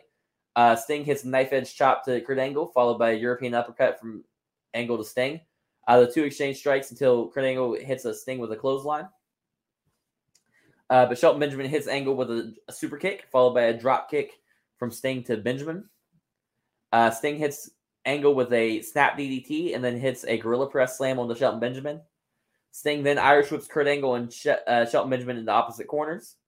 He then runs back and forth, hitting stinger splashes on both men. As Kurt Angle stumbles out of the corner, Sting hits him with an Olympic slam. Sting gets on the top rope and taunts to the crowd, yelling out, "Woo!" As he climbs down and turns around, he's hit with a stinger splash from Shelton Benjamin. Shelton Benjamin follows up with a pay dirt for a 2 count broken up when Kurt Angle locks in an ankle lock on Shelton Benjamin and drags him off of Sting. Shelton Benjamin reverses the ankle lock into a dragon whip. Shelton Benjamin is immediately hit with a clothesline from Sting. Sting pulls Benjamin up and hits him with a Gonzo bomb. Sting turns around. He's immediately hit with an overhead release belly-to-belly suplex from Kurt Angle. Kurt Angle immediately hits Sting with a release German suplex. He follows up with a big boot to Stinger, sending him to crash into the outside. Angle drops the straps as he celebrates and hypes the crowd. Angle hits the ropes and then hits Sting with a suicide somersault senton. Angle puts Sting on the announce desk and hits him with a diving moonsault through the table as both men stir on the ground. Kurt Angle starts to rise to his feet. Shelton Benjamin grabs him and hits a buckle bomb onto the steel post.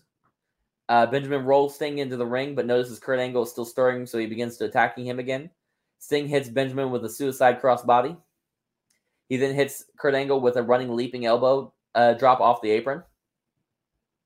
Sting throws Angle in the ring and starts stomping on Shelton Benjamin before rolling back into the ring with Kurt. Sting hits Kurt Angle with an Irish whip, followed by a back body drop. Sting follows up with a diving splash for a 2 count. Sting pulls Kurt Angle to his feet and hits him with a Scorpion Death Drop. He goes for a pin attempt, but is broken up by Shelton Benjamin. Benjamin pulls Sting to his feet and hits him with a German suplex. Shelton then goes for a springboard bulldog, but is caught midair by Kurt Angle, who reverses it into a triple rolling German suplex. Kurt Angle sees his opportunity and puts the straps back up and locks the ankle lock on Shelton Benjamin. Kurt Angle drops down and locks in the grapevine on the leg, and Benjamin is screaming out in pain. Sting comes over and breaks the grapevine, but Angle refuses to let go of the ankle. So Sting locks in a Scorpion Deathlock while Angle maintains the ankle lock on Benjamin. So Sting has Angle in a Scorpion Deathlock, but Angle has Benjamin in the ankle lock. 1 second. Finally, Angle drops Benjamin's ankle and reverses the Scorpion Deathlock into a standing leg lock. He transitions the standing leg lock into an ankle lock on Sting. Sting looks like he's about to tap out, but then Shelton Benjamin hits Angle with a Hurricane Rana, sending Angle across the ring and then rolls out of the ring. Sting hobbles to his feet and is immediately hit with a Samoan drop by Benjamin. Benjamin is still limping on the ankle. Kurt Angle attacked, but he goes for a hammerlock front power slam on Sting. As he lands the move, you see him drop to one knee, selling the ankle. Before he can stand, Kurt Angle hits Benjamin with an enziguri. Kurt Angle picks Benjamin up and nails him with a stun gun onto the top rope. Angle then grabs Sting and nails him with a backdrop suplex. Angle climbs to the top rope and hits Sting with a frog splash and goes for the cover, but after Shelton Benjamin barely breaks up the pin after a 2 count. Kurt Angle snaps and starts beating the hell out of Shelton Benjamin with stiff forearms and stomps. Kurt Angle hits a buckle bomb on Shelton Benjamin before scooping up and immediately hitting him with an exploder suplex into the turnbuckle. Angle rolls out of the ring and drags Benjamin out as well, placing him against the steel steps. Angle takes a few steps back before sprinting at Benjamin and hitting him with a missile drop kick into the steps. Kurt Angle grabs Benjamin and beats him with forearms into the corner of the guardrail. Kurt then goes to walk away before turning around and spearing Benjamin through the guardrail and into the crowd. Kurt stumbles out of the crowd and roars from the adrenaline before pulling the straps back down again and rolling into the ring. When Angle stands, Sting rushes him, but Angle reverses a monkey flip. Both men stand up and hit the ropes. Angle hits a flying forearm smash and then Irish whips Sting back into the ropes and nails him with a back body drop. Angle is on fire. He climbs to the second rope and taunts Sting to stand up. When Sting gets to his feet, Angle hits him with a middle rope diving shoulder block. Angle pulls Sting to his feet and hits him with a belly-to-back suplex. Angle immediately grabs Sting and nails him with a snap suplex. Kurt's fired up and screams out to the crowd and beats on his chest before grabbing Sting and dragging him to the corner. Angle hoists Sting up to the top rope before hitting him with an avalanche overhead belly-to-belly suplex. Angle slowly gets to his feet and drags the lifeless Sting to just in front of the corner, and Kurt climbs up to the top rope and then hits Sting with a 450 knee drop. Kurt Angle goes for the pin, but at 2 3/4, Benjamin pulls the Angle out of the ring and hits him with an overhead belly-to-belly suplex into the steel post. Shelton Benjamin gets back in the ring and goes for a Northern Lights suplex, but Sting reverses it by dropping behind and ramming Shelton's shoulder first into the steel post. Sting pulls Shelton out of the corner and pulls him to the center of the ring and nails him with a tombstone pile driver and goes for the pin, but Benjamin kicks out at the last second. Sting can't believe it. He takes Benjamin to the corner and hoists him to the top rope. Sting scales the turnbuckle and hits Shelton Benjamin with a stalling superplex. Sting crawls over to Benjamin for the cover, but Kurt Angle dives on him to break up the pin after a 2.5. Angle and Sting brawl in the center of the ring for a moment before Sting gets the upper hand. Sting hits a stiff kick to the gut, followed by a powerbomb on Kurt Angle. Sting climbs to the middle rope and hits Kurt Angle with a diving tornado DDT. As Sting stumbles up, Shelton hits him with a springboard somersault neckbreaker. Shelton Benjamin looks at Sting on the ground and then to the corner. Benjamin signals he's going for the 450 splash and climbs to the top rope. Before he can dive off, Kurt Angle scrambles to the top rope and starts hitting him with stiff right hands, followed by an avalanche Angle slam. Angle tries to go for the pin, but Sting stops him before he even gets a shot. Sting Irish whips Kurt Angle into the corner and then hits Kurt Angle with a muscle buster. Sting staggers to his feet and is hit with a super kick, followed by a T-bone suplex for the pin and the win from Shelton Benjamin. Don't grade. After the match, Primetime Travie T presents the new PTC World Heavyweight Championship, which features 3 crowns to represent each of the 3 world titles that were unified to Shelton Benjamin, and raises his arm.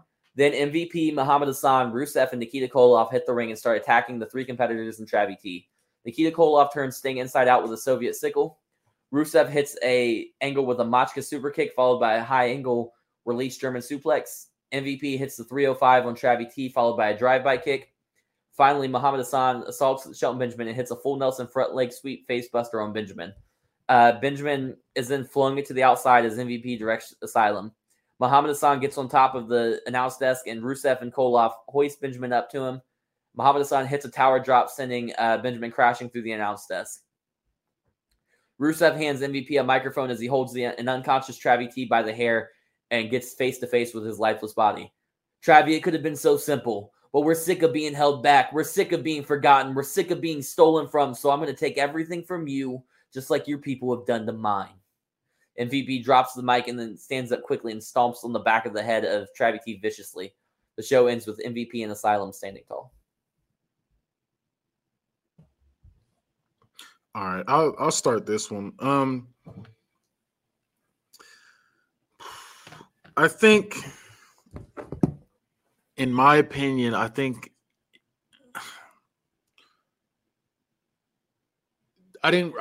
these promos were, I feel like they weren't that good. They were just longer.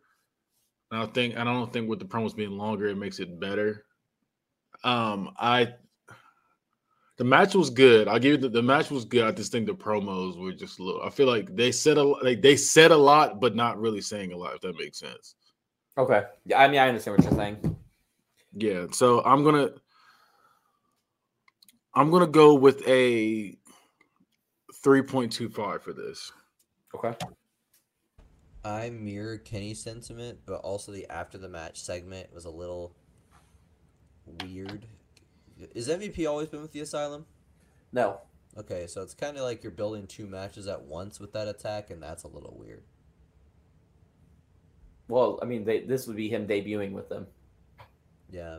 They have similar characters and similar interests and similar desires, goals.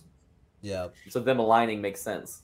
Yeah, but then who's the leader? Because like it's been like confirmed, not confirmed, but really like the dirt sheets are saying it. Yeah, like it's really been pushed that Hassan's like this unquestioned leader, and MVP's whole thing. Like I just don't see him as a follower. Okay, I see them as equals. You wouldn't know that, so I mean, you can't really judge on that. But I'm seeing them as equals. They're not. It's not like MVP's not joining Asylum. They're just working together. Yeah. They have a common goal. Yeah.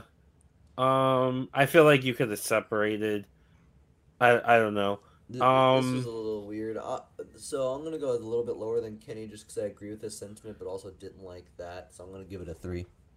Okay. I agree with that. I also agree with Kenny with the promos, like Sting mentioning like collecting millions of dollars and collecting money felt very odd. Like I don't picture Sting like talking about that.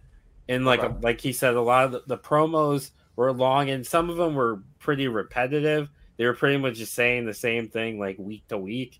It felt like. Okay. The match was good. The after match stuff was meh.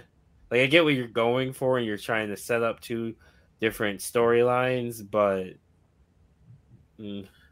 I'm gonna give you a 3.1. Okay. I was waiting on like 3.18, something like that. Anything else? Oh, that's it. That's the end of the show. All right. Well, that is the show went end off the air. of PTC One Night Only. We're gonna get some plugs, and then we will enjoy our late bedtime on this extra length stream that we rewarded you with. D Money. You can follow me on Twitter and TikTok. I'll be TikToking and tweeting. DaMoney213, DAMONEY, T1 3. You can also follow 213 Media on TikTok. It's T13 spelled out. Where we put shit on TikTok. So The shit is on there, right? Bad guy. Yeah. You can catch me just Bad Guy on every social media, just Bad Guy Spoken every social media. Yeah, you can see me just talking shit on every social media, like how Travis looks like Barney Rubble right now. You go look at him. Speaking of looking like Barney Rubble.